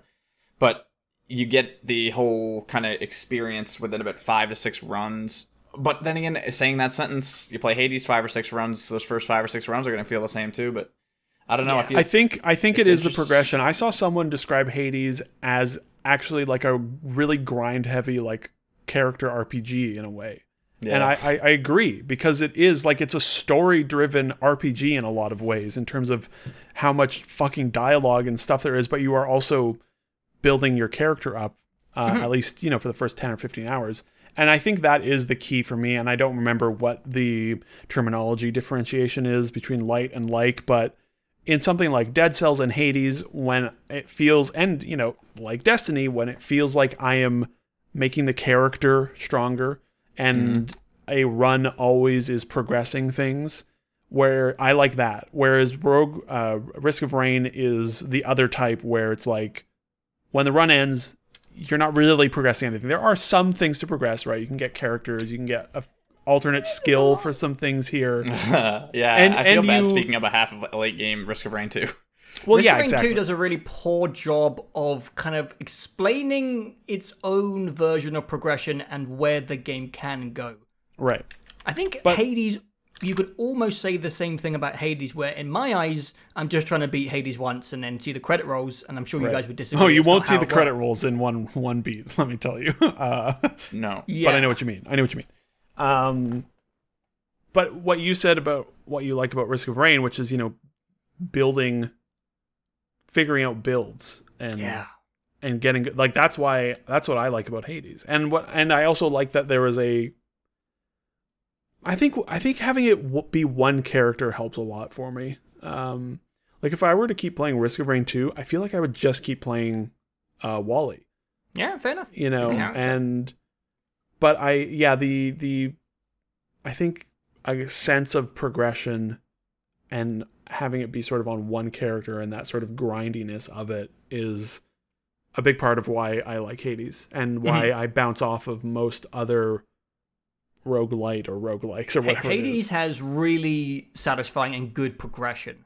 Yes. It does a good job of like giving you 5 pretty understandable currencies. It doesn't overwhelm you with them. And, a lot of it is superficial, but some of it's not. Some of it's really significant. And every time you die, there is something to come back to in that, what's the homeworld called? The House of Hades or something? Yeah, the House of Hades, yeah.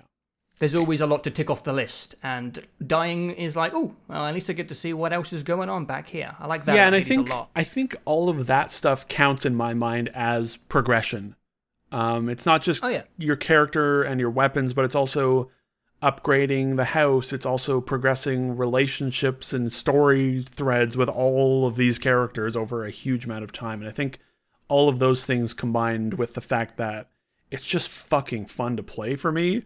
And it looks and sounds amazing, is what has kept me going for 95 hours. Yeah, I think Ben described Risk of Rain 2 pretty well. I would describe it as like a science kit, where you're just kind of mixing chemicals together and you really want some of them to explode.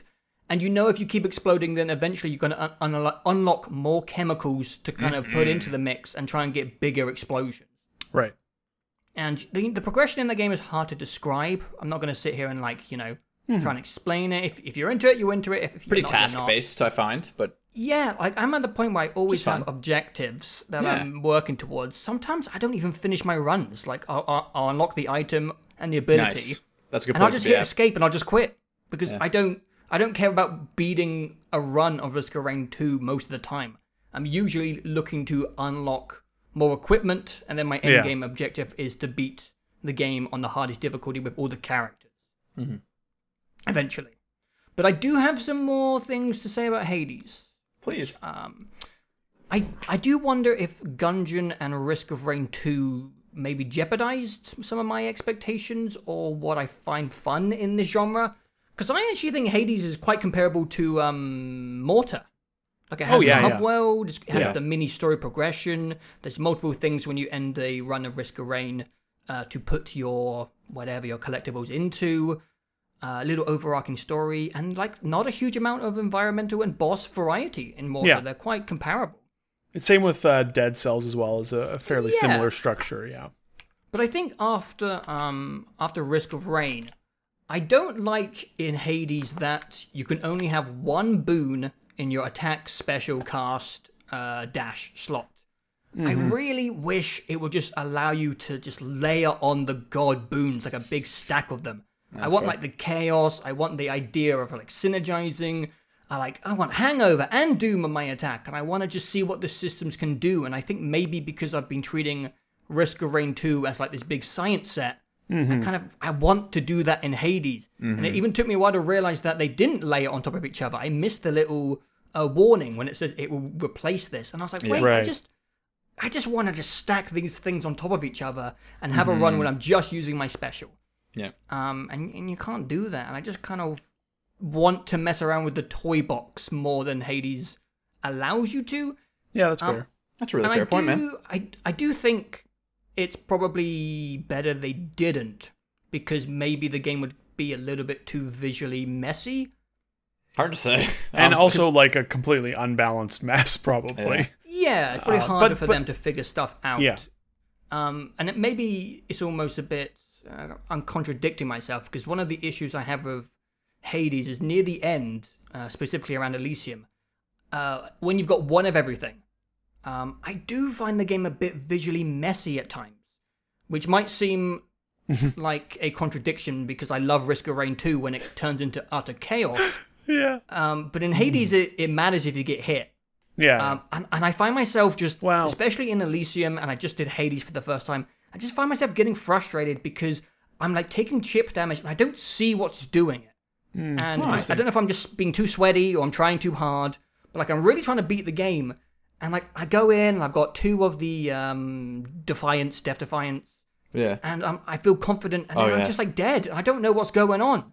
I'm trying to like dodge Theseus's arrows and stuff's like falling from the ceiling sometimes. Like I don't know what the hell's happening there. Stuff's like falling on top of me. And I just sometimes I don't see what's hitting me and I just find it frustrating. I just can't I can't let go of trying hard in Hades. Maybe I don't know. I just need to like maybe get over it and know that dying's a part of it and I'm gonna naturally progress. But I'm trying so hard and I'm like 30 minutes in and stuff's just falling on me and I'm hitting traps I don't see and I'm like, fuck! Yeah. Yeah, I think like any game, you get way better at, reading all of it. It just depends. Like, I'm sure, Enter the Gungeon, like, is a... what do they call that? Bullet hell, right? Bullet hell, yeah. And then, like I know... But I think it's just... Some of it, I think, just comes down to your brain. Like, I know for me, like, I can't play a bullet hell. I can't. Yeah. I would pull my hair out trying to play that because I just get hit by everything. But Hades, don't play Gungeon, by the way, James. Oh, I'm never going to. You wouldn't. No, don't. No, I'm not. Don't worry. Like, I'm never going to play Gungeon or Spelunky or that is one of the things. One of Hades' best attributes is the fact that it's easy, relatively, for the genre. Yeah. It's a very accessible and approachable game. You never feel like I never felt like I was failing or losing anything, and I was always getting better with every attempt. And they make it all very approachable, and especially early on, and then it's very good about slowly opening up the depth to you with the different weapons and getting an understanding of the different boons and what boons really start to work well with each other, because you can get some absolutely crazy shit going in that game. Yep. And that's what I like about it. And I have kept playing it because I just find it exceptionally fun to play. And the variety is still there. After 90 hours, I'm still, like I said the other day, I just discovered how strong the Aphrodite cast can be. It's nuts. I had no idea. And I'm still messing around with all the different weapon aspects because there are some crazy things you can get going. And I'm still progressing story stuff in that game, which is insane to me. Yeah, it's crazy. There is definitely something interesting about Risk of Rain 2 and Hades as like a case study. Yeah. So I feel like those two games, there's something about them which they're very similar. There's something about them which just grabs certain people. Yeah. And Hades, everyone is just enamored by Hades and saying it's like the game of the year, and I just don't get it. I think it's good. It's a good game. I don't get it yet. Risk of Rain 2 and Hades make me think of a line from Hannibal where he says, "We are identically different," and that is Risk of Rain and Hades to me. Like on paper, if you described them, they would sound very, very similar in terms of. Yeah, we're saying a lot of the same things in regards of like you'll get more later in like the end. Like exactly, right? Like we're describing like Joe likes these things about Risk of Rain, and I like these things about Hades, and it's like these zebra and horses. Like exactly. Yeah. And it is just a really interesting. It is definitely interesting. Two games that are just like. I'm going to finish up my part, and then I just want to pass over to you guys. Sure. What Ben thinks, because you guys have played a big chunk of it. Yeah. I really like the cast mechanic. Yeah. I think there's some really intelligent game design. I love the idea of like this heavy-hitting projectile that sticks in enemies, and then you have to go reclaim it physically. You've got to walk and pick up the ammo. And it's like the same 3 bullets. I know it's not a gun, but it's like the same 3 bullets in a big gun. And the bullets fall on the ground, and you have to go pick it up. The casts are so good.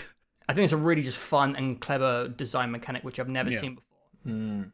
I do think that sometimes mid-run, like the paragraphs of dialogue from the gods can be a little bit excessive sometimes. That's fair. Yeah. I really like the voice acting. I think everyone in the game does such a good job. They're all charismatic and fun and cartoony. But like sometimes I'm like flowing and it's just Poseidon with another paragraph about I can't wait till you're on the surface, cousin. And I'm like, you've said this before, man. Like, I get it. You want me to escape, but I don't want to skip it because sometimes they actually have like character development, and it's just sometimes they're just like they're not saying anything.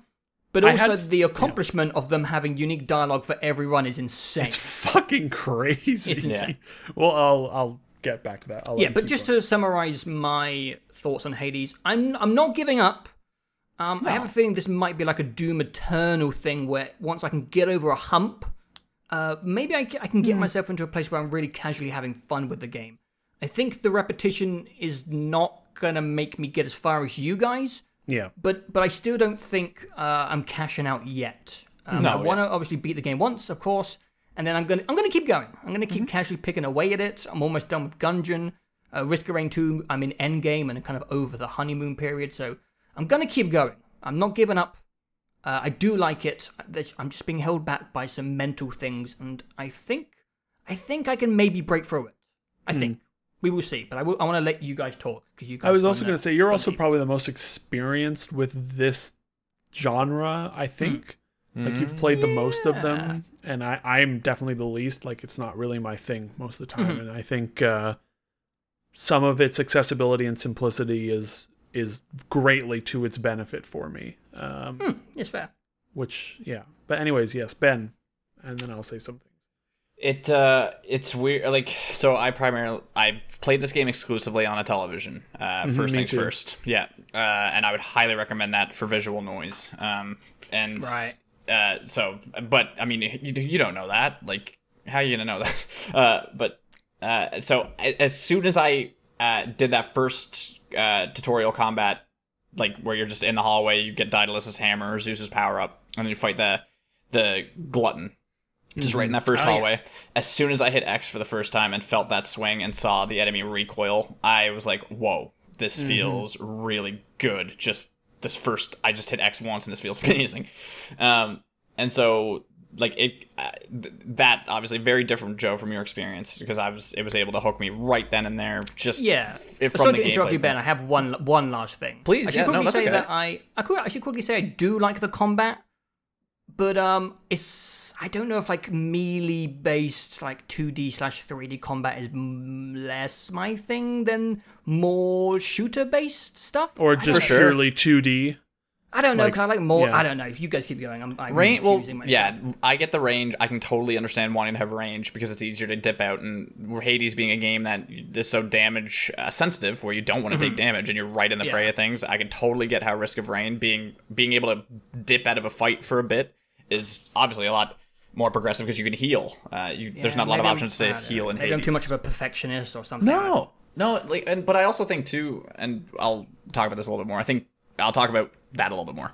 No, I'll just talk about it now. I think unfortunately, like, having 3 roguelites on the plate at the same time, especially one you really enjoy in Risk of Rain 2, is gonna make, and like Enter the Gungeon is so simple and so digestible that of course it's so palatable, it needs to play. Like, Hades isn't cumbersome. I'm not trying to say that in comparison to the other 2 games, but those other ones cater so much to like the way you and Dawson, I think, really enjoy just having all the tools immediately available, possibly, and not having something behind a trap door at some point or not.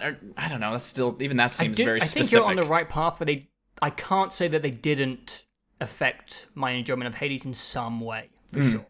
And I'm not saying you don't like Hades. It's not what I'm saying at all. I'm just saying that's like with me with Risk of Rain. I deliberately put it down. Like, I deliberately stopped playing after I realized Hades was the one for me, because I'm like, I want to come back to Risk of Rain in, like, I don't know, 8 months when I have this itch again. Yeah, because I like Risk of Rain. I like Risk of Rain too. It seems cool, and it seems like something I could actually end up playing quite a lot of, but I don't like having 2 games that are of similar sides of the same page, or whatever the fuck the expression is, at the same time. And I realized that Hades was the one for now, and I'm like, I'm just going to leave Risk of Rain alone for now. Sure. And I feel like that might be a bit of what's that. But you might also just, it's a different structure of that genre, and I think I know Ben and I obviously like a grind. Yeah. I like to walk. Yeah. And I think I think we're also sometimes better about like setting a goal, not having the game tell us a goal. I don't know if that makes sense. But personal objectives. Ben and I play Destiny, and it's like there are very few stated goals in that game, but it's just like, I want this gun. I'm just going to keep playing, and I don't even think about the fact that I'm replaying content. It doesn't feel like I'm replaying content when I have, this end goal in mind in the short term. And Hades feels a lot like that, whereas Risk of Rain is like, do these things to get this. These very specific listed objectives to unlock more stuff. I stick with the game more when I can set the goals for myself. For sure. It's just differences in the brain, obviously. Yeah. Yes, and I'm sure, like we said, Risk of Rain has many. I think Risk of Rain 2 has ways that you can choose. Like, okay, I want to unlock this specific character, or I want to unlock this specific power up in the Huntress. Is it the Huntress? Yeah. Yeah. And so there's obviously those paths in there. I think. And Hades, I've found myself doing the same thing, and I find they give you enough to do in the way of like the House Contractor or the Prophecies or your heated runs eventually, and things like that. Oh, the heated runs! Oh my god! We'll talk about that in a second. But and it's like, I'll give you, here's a little snippet. I'm 60 hours in. I still haven't upgraded a weapon yet because I haven't unlocked them all. Like, right, and you have like paralysis, upgrade paralysis. I don't know what that is. No, I mean like choice paralysis. Yes, upgrade paralysis. Yes, because I'm trying to just like max out. You just don't know which one to go for because you don't know which one you like. You focus builds. You like get things done. Yeah. I would say don't worry too much about that upgrade currency. I don't. Yeah. No, because I did the same thing. I was like, I have tons of it. I had like 6 Titan Bloods or whatever, and I was like, I'm sitting on 10 right now. Yeah, I sat on them for quite a while, but you should honestly just spend them somewhere and start fucking around because you get so much of it. Well, I'm focusing on obviously Ambrosia and everything. Have you started unlocking weapon aspects yet, or have you still not even unlocked all the weapons? Okay. Like, that's where I am. Like, I just unlocked. Because let me tell you, I know you could spend a lot of Titan Blood in that game. Yes, I anticipate that, which is why I'm 60 hours in, and I know like, they find a way to make your goalpost even further. It's like a circle spiraling out from its center and slowly getting bigger in the way that it layers on another way to play the game, whether it's the heats or whether it's your weapon upgrade. Anyway, I don't want to talk. I know, Joe, and I don't want to talk too much about because I'm not even in game. You're good, man. Because I've beat Hades once. I've watched like Twitch streams and stuff of it. Of course, you've only gotten the one clear so far. Yeah. Okay. Yeah, and I'm okay. How many? I have 45. That's fantastic. That's 45. That's really good. I have beaten him 45 times and completed 120 runs.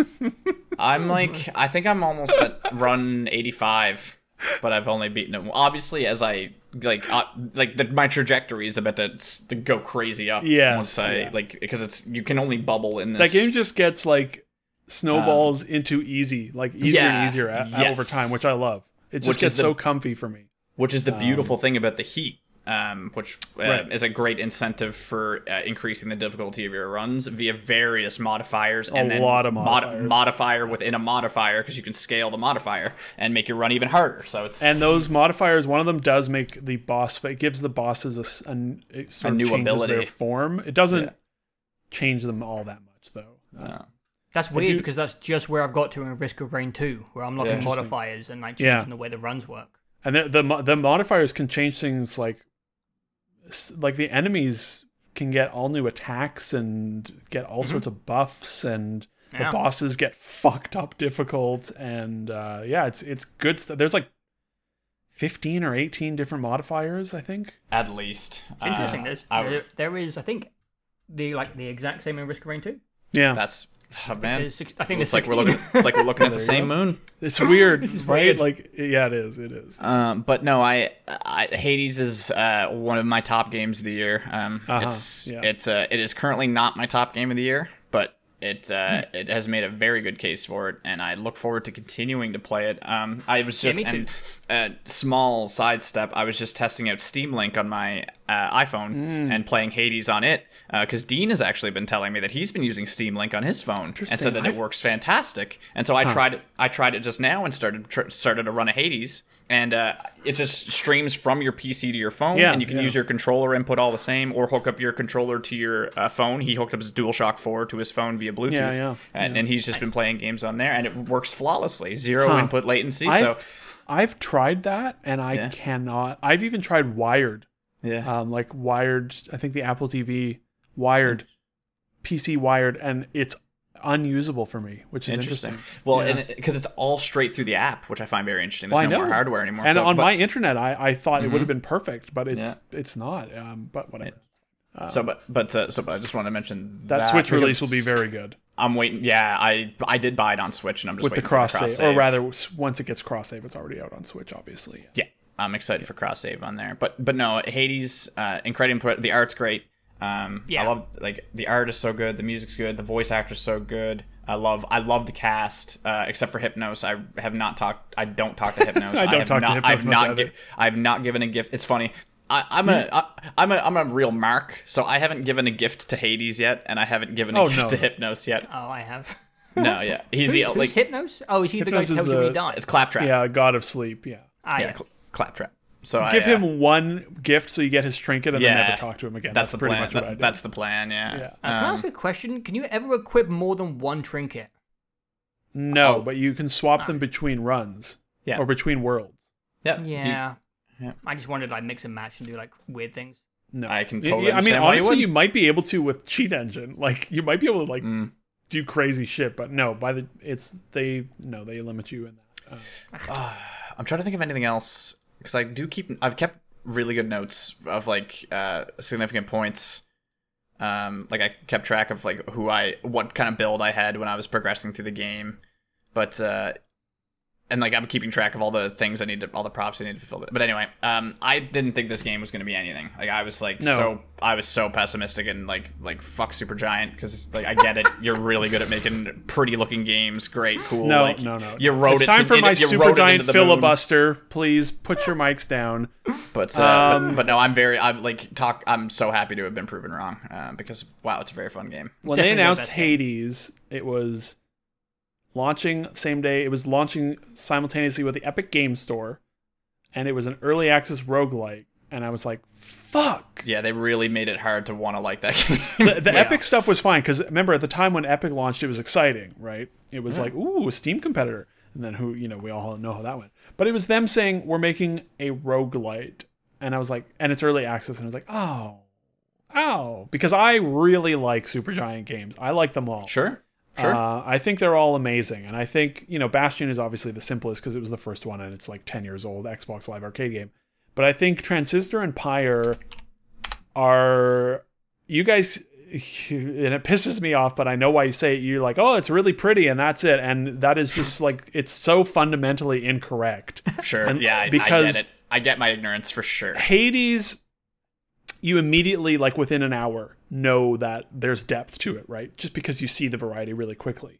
Mm-hmm. Pyre and Transistor, you don't start to see the variety until like 6 or 8 hours into the game. I finished Transistor. Did you? Well, I still think Transistor... Transistor is my least favorite of the three, but like Transistor's combat system is wild.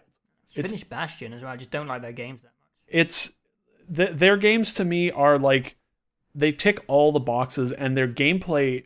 Like, they focus on depth. Like, their games are deep with gameplay systems and variety and different...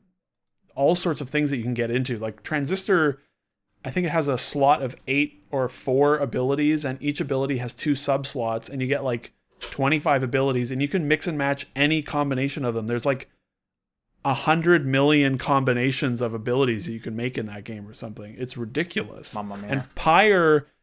it's like half of it's a visual novel and the other half of it is this weird like 3v3 sports combat thing. And it seems simple for the first while, but like you get so much stuff from that game. There are like 9 or 10 different characters and you get There are like talismans, like in Hades. There's modifiers. There's all these things. And for me, what I like is like for what I like from indie games, they tick every possible box with all their games, and they're just getting better at it. They look like their art is so good in all their games. Their music is so good in all their games. Their worlds and lore are really fast. Pyre has such a good story. It's so fucking well written. I still want to play Pyre. But they back it up for me with gameplay systems that are way more engaging and interesting than most of the other indie games out there. Like so many indie games I just don't play anymore because they are all the same. Like they all feel like they're going for the same thing for me. Whereas Supergiant's games, they have a lot of shared DNA. They have their own language almost. Yeah, exactly. Yeah, definitely. But they're also doing their own weird stuff with gameplay. Yeah. With Pyre and Transistor especially. Hades is, familiar, but it is still feels fresh. And then Hades, I think each of their games has gotten better, even if I didn't really like Transistor as much as I liked Bastion. I still think Transistor is a way bigger and better game than Bastion. But like Pyre was such a step up for them, and then Hades was another step up for them. Like I've been following them since, I don't know, Giant Bomb aired the Building the Bastion series starting in like 2009 or 10, and it was behind the scenes of the creation of Bastion. And it's been fascinating to be following them for so long and see them just getting better at making games. Mm-hmm. And Hades is like so far and away their best game. It's unbelievable. And I think story-wise, it's their least interesting story because it's fairly simple, but the character, like that's just A to B to C plot of Hades is not super interesting. But the characterization, the writing for all these different gods and characters is so good. All of it is so well written. The voice acting is all so tremendous. And there's so much of it. Yeah. It's unbelievable. I have 95 hours of gameplay time, and I have not seen repeated dialogue. I mean, except for when you're picking up a boon, right? That's just sort of generic. But even those are mostly feeling refreshed now that I've fully finished the game, the epilogue technically. But like there are still like 5 or 6 story threads that are still going on that have unique dialogue every time I do a run. And it's all voice acted. It's nuts. Yeah. And that they make it hard to not love that game. Yes, and to me, this is true of all games. Maybe not actually, but it's true of most games. But I feel it so substantially with Supergiant games. I feel the like happy creative energy when I play their games. And obviously most people making indie games are hopefully happy, and they're happy that they're being able to be creative and they're making this creative thing, and that energy is palpable. But with Supergiant games, it just like they're just like popping off on all cylinders, and it's just crazy to me how much there is in Hades and how good all of it is and how like self-confident it is, and like it's the talent, and that it's made by like 12 people. Yeah. Like the guy that does all the music, Darren Korb, he composes all the music, performs most of it as well, sings, all of the Orpheus singing is him. Mm-hmm. He does all the sound design as well, so all the sound effects. He also voices Skelly. Mm-hmm. He also voices Zagreus, the main character of the game. Oh. And that's the case with like half of the voice actors and half of the different departments of it's just like one person or 2 people have made all of this stuff, and it's just wild to me how much there is and how much variety there is still after 90 hours, how the story stuff keeps going and is still pleasant, and it's just like and inclusive and very compelling all the way around. Like very like it's just like very good. It's very wholesomely written. Like it's not like the whole game feels like it wants people to play it and have a good time. It feels very welcoming in all aspects. And I did not expect. I expected, I was of course going to play it because I really like their stuff. but I was not expecting to click with it. You know, I figured, oh, I'll see, you know, but I expected to bounce off of it because of the genre. And boy, was I ever wrong.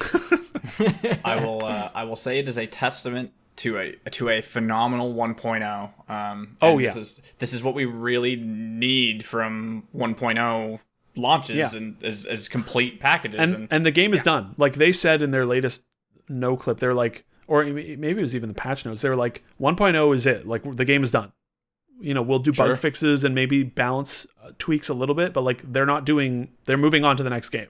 Great. Which is how it should be. That's exciting, yeah, because they spent the last year doing, like, they spent a year creating a year's worth of gameplay, which is like mind-boggling to me. And apparently the early access support was tremendous as well. Like most people that I've seen have said it was like the best early access. I watched most of their no-clip shit like a friggin' sheep, and it was all fine and good, and anyway, I'm mad about it. But anyways, yeah, let's move on. I expected to think Hades would be good. I did not expect to spend 100 hours with it and think it is like one of the most enjoyable things I've played in a while. Yeah, I just think it was a fun season where we all kind of clicked with different roguelites. Yeah, they just had this big boom in popularity. I'm sorry we took up a lot of time with it, Joe, because Risk of Rain, like, is to Jameson's point, I'm looking forward to once my roguelite plate's clear, to really getting back into it, because I find Risk of Rain 2 to also be very enjoyable solo. Like it's got both. I think it's better solo. I'm sure Hades will come back again because I'm going to keep trucking. Sure, yeah. The only other roguelite I'll quickly mention, because I probably feel like I've played the least comparative to any other games you guys have played, is Spelunky 2. And I have I played it on launch and I haven't really touched it since because it is hard. And then it is hard. And then I go watch streamers play it and they're just on they're playing an entirely different video game than I am. And I'm like, where, like, Spelunky is so I'm hard, very much waiting for co-op because I want to wade into the waters with either one or more of you guys. So I'll definitely cross that. Spelunky is definitely in the category of I am never touching that game. Talking of that category, should I talk about Gungeon and then I'm kind of done? Sure, yeah. Go for it. I think we talked about Gungeon once on this podcast years ago. Yes, me and Ben argued about it being difficult. Because I played it on Switch, yeah. And I didn't like the balance of that game at all when it came to healing items and how often it dropped it. I thought it was overly cruel. And there has been a big update since I last played. They added more guns, fucking hell. And they did change it so that if like a piece of health drops and you are full health, you click on it and it stores it in a vending machine for that floor. So you can go back and heal from these items even if you don't need them. So that's like a little something. Gungeon is really, really, really, really good. I adore Enter the Gungeon. But did that hit 1.0 this year? Sorry, I just no. You're just keep coming back to it. Okay, I wasn't sure. Enter the Gungeon is amazing and has incredible variety, great art, and I love the gunplay and the gameplay. I just love knowing that I have no idea what's gonna happen when I launch that game or what guns I'm gonna get. And it's like exciting to see guns that I recognize. But roguelike design has come a long way, I think, and I think the one thing that Hades and Risk of Rain 2 do really well is every run is good, and it just lets you experience the systems and the best parts of that game every single run. I've played Risk of Rain 2 for like 70 hours, and I don't think I've ever got the same item twice back-to-back in a chest, and I have no evidence of if that is a programmed system. Maybe you can, and just the pool of items makes it unlikely. But I know for a fact that Hades doesn't. Hades, you don't get... There's no way in Hades you play a run without getting boons. And, you know, every single run. You don't get like 4 doors of pumps of power in a row in Hades. Yeah. They programmed it so you get stuff. Yeah, it's always weighted to give you stuff that you don't have, yeah. And when Gungeon is flowing, it might actually be my favourite of the 3. I actually might like it better than Risk of Rain 2 when it's actually happening. Interesting. But cool. It doesn't happen very often in Gungeon. It really doesn't happen very often because this game is full of passive items, active items, which are like your ult, your trigger, and guns, health, and ammo and there is no like AI director in that game whatsoever. Like there's no contextual dropping in the game. It's just completely pure random. And it just leads to these situations pretty consistently, like way too consistently in my opinion, where you don't have a viable gun, you either run out of ammo, or again, sometimes you just don't get health dropping, so you just like, you get chipped away and you die, and it's so frustrating to me. Because I love when this game is working and when everything is going well, when you have a few viable weapons, you've got ammo. By the way, can we just get rid of ammo in video games? Like, it's so redundant at this point. Like, when was the last time you guys remember running out of ammo in a video game, except for maybe a survival horror, when it like plays into happen. The, you know, it's just maybe a little bit in Doom, but you know, you have a get ammo now button, so. But the point of that is to invoke an extra mechanic. Yeah. And, you know, chainsawing people is an extra cog in the wheel. And it's just like, what? It's called Enter the fucking Gungeon, and sometimes you run out of guns. Yeah, when you said don't get guns. When you said those two things, that you run out of ammo and that you sometimes just don't get anything, I was like, that sucks. And like sometimes you start like the first level and you don't even have a weapon yet, and it drops like 2 ammos in a row, and you're like, fuck off, man! I need those later, and you can't store ammo like you can with health, and it's just like, this game has frustrated me more than any game in recent memory, because I always find the games you like always end up being the most frustrating, because I just want to have fun, and it is fun when it works. Like, it's so I just love this game when it's flowing, when I'm kicking ass and when I've got a gun with a crazy effect which like makes the gameplay more dynamic and exciting, but like sometimes I think I said it in the Discord, I'm on the first world and I just reset because I've got to the first boss with the starter pistol, and shock, it's weak. So there's also another mechanic which doesn't make sense to me, where if you no-hit a boss, if you kill a boss without taking damage, you get something called a master round, which gives you an extra whole heart of health. Not just like healing, like your whole health bar is expanded. So it's this huge reward. So you're like punished by the RNG of not getting a good gun, because if you don't get a good gun, it's less likely for you to not be hit by the boss, because you're going to be in the boss fight for twice as long. So it's like double annoying, and there's like more incentive to restart if you just don't get like good weapons. And there's so many meme guns in the game, and I get it trying to be funny. It's got a personality, and some guns like shoot bananas and they shoot water. Some guns shoot other guns, and it's like, it's funny. But when I get 5 meme guns in a row, it gets so obnoxious. And then some of the chests are mimics, so you're like opening a chest and you lose 2 hearts. And this game is just like, oh my god, this game makes my blood boil, but I also love it at the same time. It has the chaos that you like, but it's also like it doesn't have it has the chaos that you don't like. Yeah, as well. It really is brilliant. There's so many secrets to uncover. Another thing that really annoys me in this game is it doesn't tell you what anything is. So you go into a shop, you see a new item, inevitably, because there's fucking hundreds of them, and it costs you like all of the bullets you saved, which is the currency for your round, and then it's just something useless that you can't use, or it replaces your active item, which it doesn't even tell you that it's an active item. You don't know if it's passive or active, so you might have an active item which you like a good god call, but then you spend 60 bullets on it, and it's shit, and your run's over because you have no money. Oh my god! So I had to like open the wiki. Every run, I have to have the wiki open and Google every item because I'm not wasting all my bullets like on this bullshit RNG thing, because I'm not going to play this game for 200 hours and memorize 500 items. Like, and I don't like the coin toss of not knowing if I've wasted all my currency, which I need for healing and ammo. That is something I like about Risk of Rain and Hades, is that those games don't feel like you need a wiki. Whereas like Spelunky, I feel like you need to have wiki open the whole time, because imagine if Risk of Rain you picked up the bullets or an item that just didn't say what it was.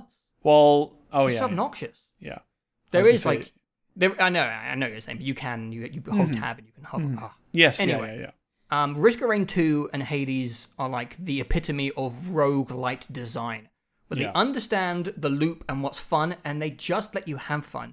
And there has to be some sort of AI director in the background which is dictating what occurs, because you never get the same god twice in a row in Hades, unless, I just haven't experienced that yet.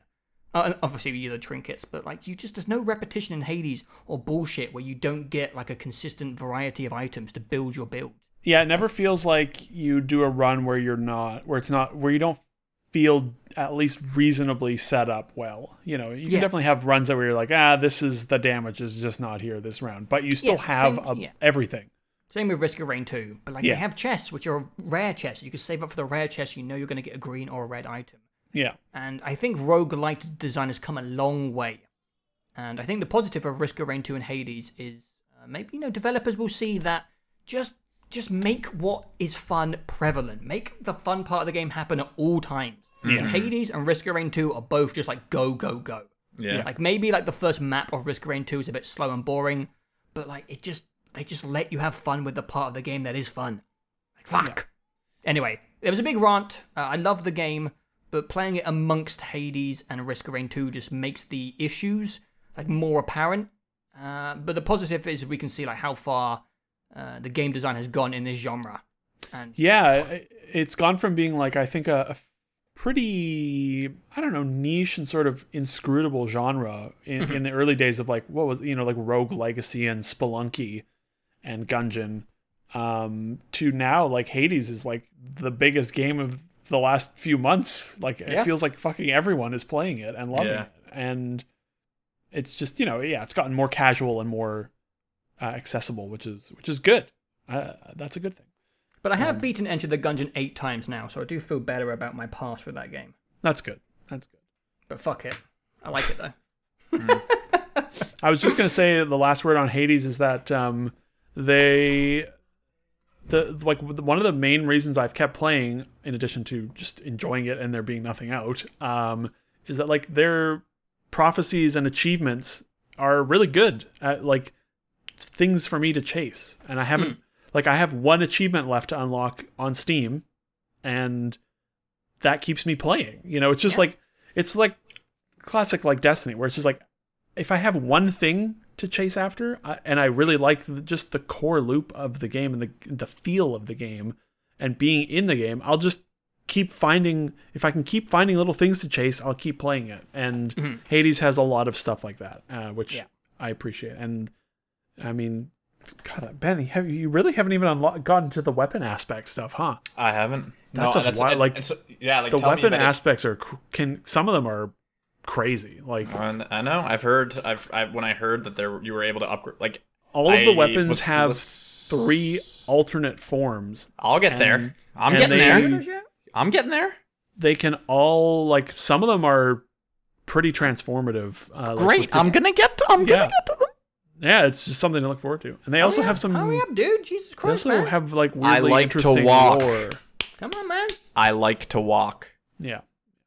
Hades. I don't know. I will probably... I have been getting, nearer the end of my time with it.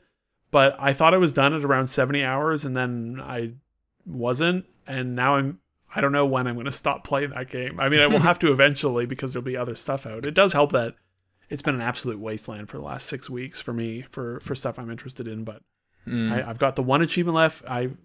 Once I get that done, I'll feel good about, putting it away for the fall season in the next 2 weeks or whatever. But honestly, I use this podcast as a way of kind of just putting a bookmark in games until that's fair. Until the experience comes back.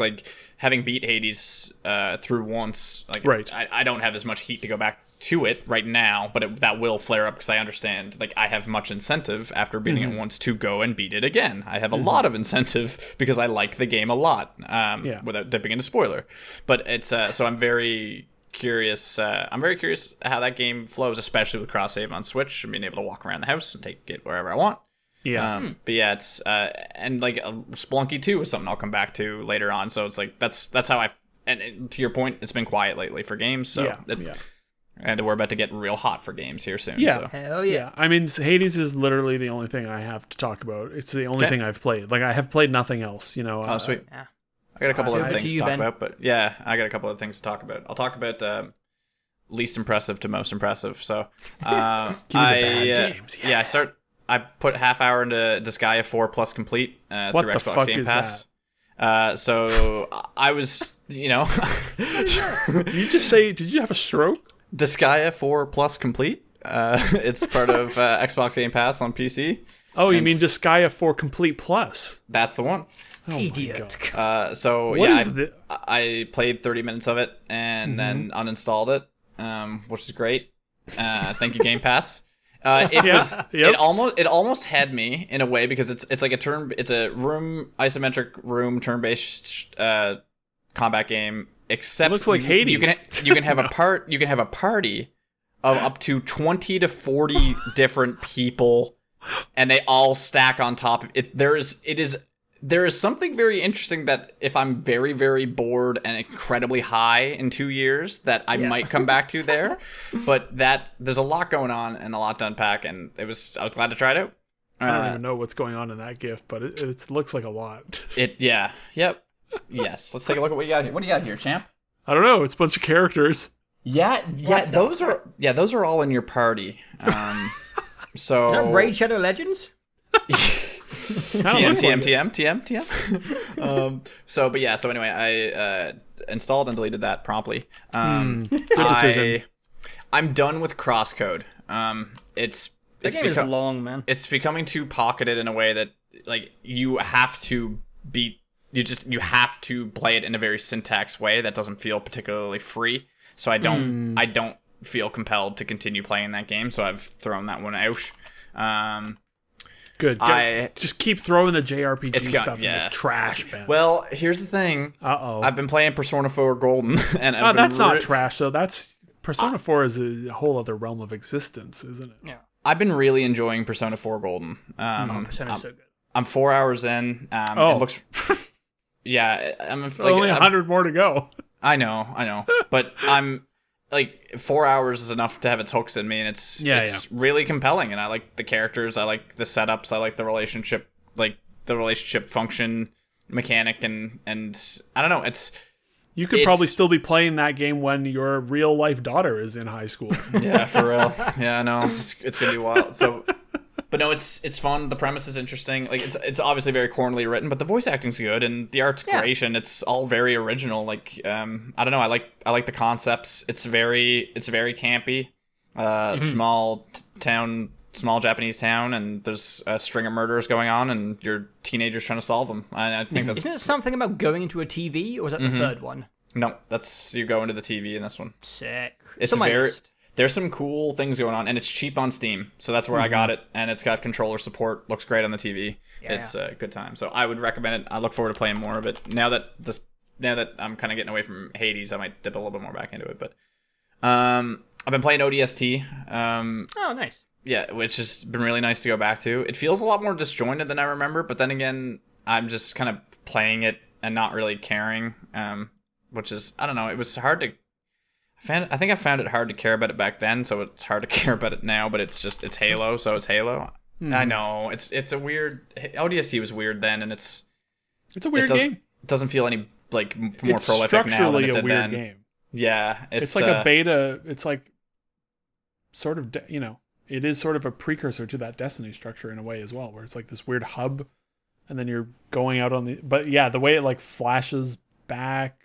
to Halo missions. ODST. I love that game. It's so weird. It is, yeah. And then the only other thing that I'm putting time into has been Deep Rock Galactic. I've been playing some more of that solo, and just really using the server joiner now has completely changed the way I play multiplayer in that game, because it's so easy to like boot up an assignment, go look for a lobby that's running that assignment mission you need to. And I'm glad you looked into that, because it's like the language and communication in that game makes it so it's like not even worth playing solo. Even when you're not with friends, it's still great with strangers. They do a great job of making the objectives in that game so digestible that you don't need overly strong communication or voice communication in a way. Like having just a ping system and the ability to cheer your fellow dwarves on is all you really need in that game. So I actually wish that you couldn't talk in game at all. Because every now and then you play with strangers and one guy's on mic talking, and it like I prefer it when it's just the dwarves and their hand gestures and the pinging. I like that language more than people going, mine over here, mine over. It's like, shut up, dude. I'm having a soothing, chill game. Yeah, like I don't know where this next thing is. We're gonna find it together quietly. Like that's there's a novelty to that, I think. Yeah. Deep Rock Galactic is a very good video game. Yeah, I'll be back to it soon for a couple of sessions to see the new stuff. Yeah, tomorrow's the expansion, so... if you're up, Ben, I'd be down. We might have some visitors tomorrow, but I'll keep you posted. But that's been it for me. One thing I will quickly mention is a game called Spiritfarer. Yes, Let's go. Tell me about I it. looked into that. It's on Game Pass. It's very similar to how Ben described Crosscode, where it has amazing art and like the premise of this like slow, chill Stardew Valley thing where you're building up a boat and meeting requirements for the different passages. I just thought it was like a nice, compelling, chill game, but it's weirdly linear in progression in a way which I find really off-putting. I think I got like 3 hours in, and I think maybe it was starting to give me a bit more control over which tasks I wanted to do first, but it just kind of felt like the people were like, you need a sawmill, and then you can make this thing, and now you've got a sawmill, you can make this thing, and go to this island and get this. It felt weirdly linear for a game which, like a genre and format which shouldn't be that way. And I just, without making choices, I don't know, I just kind of fell off, and I wasn't that interested in it. Which is a shame, because the aesthetic is great. And I really love the idea of building up a giant boat which moves in real time. So as you're traveling between islands, you're fishing or maintaining your mini farms. But I just didn't find it compelling, because I didn't feel like I had much agency over what I was supposed to do next. You have like 2 or 3 tasks, and you do them. And there's not many characters. I don't know. It just it didn't have the hooks of the Stardew Valley. I didn't get the bug where I'm like, ooh, I want to go in the mines this day, and then I'm going to farm this day. It was just like a list of things I had to do in a reasonably linear order. There definitely is some flexibility, but just, I don't know, not enough for me to like be hooked by it. I just saw it for 3 hours, was like, that's adorable, and kind of moved on. It was Game Pass. Yeah. I actually installed it and then never launched it, and then uninstalled it. Because you're replacing Charon on the River of Styx as the Charon. As the boy. The Spiritfarer between he's my favorite. Spiritfarer has amazing art. Like it looks insane. It looked really nice. Yeah, quite similar to like Hades. Like bright, I saw a screenshot vibrant. of the writing, and I was like, oh. Yeah, it's all about death and like taking people to the underworld. And it looked like it immediately reminded me of Night in the Woods, and I was like, hit the ejector seat button. It's not like that. It's just very soppy. It's all about dying and moving on and saying goodbye. And I didn't get the itch. I just didn't get the itch with that game. I just saw the 3 hours, traveled in the boat, and was like, I feel like I've seen it. Yeah. It needs more flexibility. But that's Yeah. I was playing. I have a bunch of games that I wanted to either finish or replay, and the finishing games I could have finished, but then I figured out, like, I got in the headspace of like, oh, I'll have a 3080, a week after launch, and I'll finish Horizon and Red Dead, and then that didn't happen, and now it's too close to everything else. Yeah. So I'm just gonna leave it. So I have a bunch of. I need to finish Horizon. I want to finish Red Dead, which, my God, that game looks amazing. Maxed out at 4K 60. I'm sure. And then I have Control and Metro to replay with ray tracing on, and because I want to replay those. But that'll do come winter when there's no games out December, again. December, January. But yeah, no, Hades is, and part of the reason I didn't finish those is also because Hades came out, and it has been like nonstop Hades for the last 5 weeks or 6 weeks, and it's just so comfy to play for a couple hours in the evening. It was even like I booted up Control and checked out a few other games. I was like, wow, that's cool. And then I went and played Hades on the 3090. Yeah, honestly, when you get into a roguelite of any sort, it's kind of hard to play other things just because it's so segmented in a way which is really flexible with any schedule you have. And it's God, I don't know. You go through like the power progression loop every time in a 30-minute or less cycle, and it's really satisfying, and it feels like you're accomplishing something in every run. I really enjoyed this stretch of gaming. I was like going between Gungeon, Risk of Rain 2, and Hades all at the same time, like doing a run, and it was nice novelty. It was interesting. I liked it. Yeah, it was. It's been such a weird year for games. Mm-hmm. If Hades feels like the first game that I played that I liked since Doom in March. Doom and Final Fantasy in the end of March, beginning of April, because Ghost of Tsushima and The Last of Us sure weren't it. No. Fall Guys was. Yeah, Fall Guys was like 2 weeks though for me. Like, Yeah. I only played like 10 hours of Fall Guys. That's enough for me. I was Fall going Guys to is talk good, about but- season 2 and how I kind of thought it was very disappointing, but I don't haven't really have even- much to say. I feel like Fall Guys has completely fallen off the face of the earth. Fall Guys, yeah. What is happening to Fall Guys is happening because what is happening to it is perfectly seems to be exactly the way it should be going right now. It's just like there's so little kind of fanfare that or there wasn't anything to really keep you there quick enough for No, like it It was flow. the right game at the right time. oh yeah, for And sure. it was a But then tremendous was 3 weeks, and I think it sort of going away is fine, yeah. I And of just course think it needed so much more content. It Way, needed way quicker. more content really quickly. Like no new finale in season 2 after 2 months. No Oh, really? new finale. Oh, wow. Like what are you thinking? Not a new finale? I thought I was going to be there for season 2, but I haven't even seen anything. I haven't heard anything about it. I didn't even know it was out, but it's been out for like 3 weeks or something, right? Like There's for 2 there's weeks or 4 something? new mini games, and Yeah. they're good. Like they're good mini games, but like they're not 4 mini games amongst 22 other mini games isn't enough to like do anything. And Yeah. not having a new finale, like that's nuts. So Still- there's no new final rounds. It's just Yeah. the same. It's just Jump Showdown, Hexagon, Full Mountain. After no one wants to play Tail games, so it's just basically 3. yeah. After 2 months, no new finale. That's crazy. It's not to me. great, yeah. yeah. The finales is like what you're going towards. It's your aim. Mm-hmm. God. When your game like is predicated on level diversity, like a game like Among Us is going to thrive because it's up to the player. You have Yeah. everything you need already, and Among Us is the variable is the player. When the variable is the level and the player is the static item, it becomes very boring, and especially when we're living in 2020 and we need these games with a drip of new things more often. That's why we have dailies and weeklies in everything from Spelunky to Binding of Isaac to Yeah. Destiny. Yeah. Like I don't want to be cynical, but like I know game design is hard, but they're just obstacle courses. I know. That's the they're just thing. boxes. It's it seems so simple that it's weird that it's been such a drip of content. Like I don't Yeah. get it. Like I'm not trying to be, I'm not trying to belittle people's jobs and the efforts and stuff. 4 in 2 months obstacle Yeah. courses where you just like slide down and bumble over things. I know. It's like not even that much scripting. It's just That like, game should have stuff shipped that with pushes like you. a Forge with all the like presets of the block I just building Oh, blocks man. and let Season 2 people needed build their own 20 levels. more rounds, I think. Yeah. Well, I think even if you do like Steam Workshop, it would forego cheating so much because like at that point, who cares? But then again, I don't know. I'm going down on Fall Guys well here. Like, who it does cares? need I The forgot there was sorry. one other game I played 10 minutes of and then stopped playing forever, and it was called Crash 4. Oh yeah. Oh, Crash shit. 4. I played 2 levels of that. We got a code from Activision, just FCC disclosure as usual, but whatever.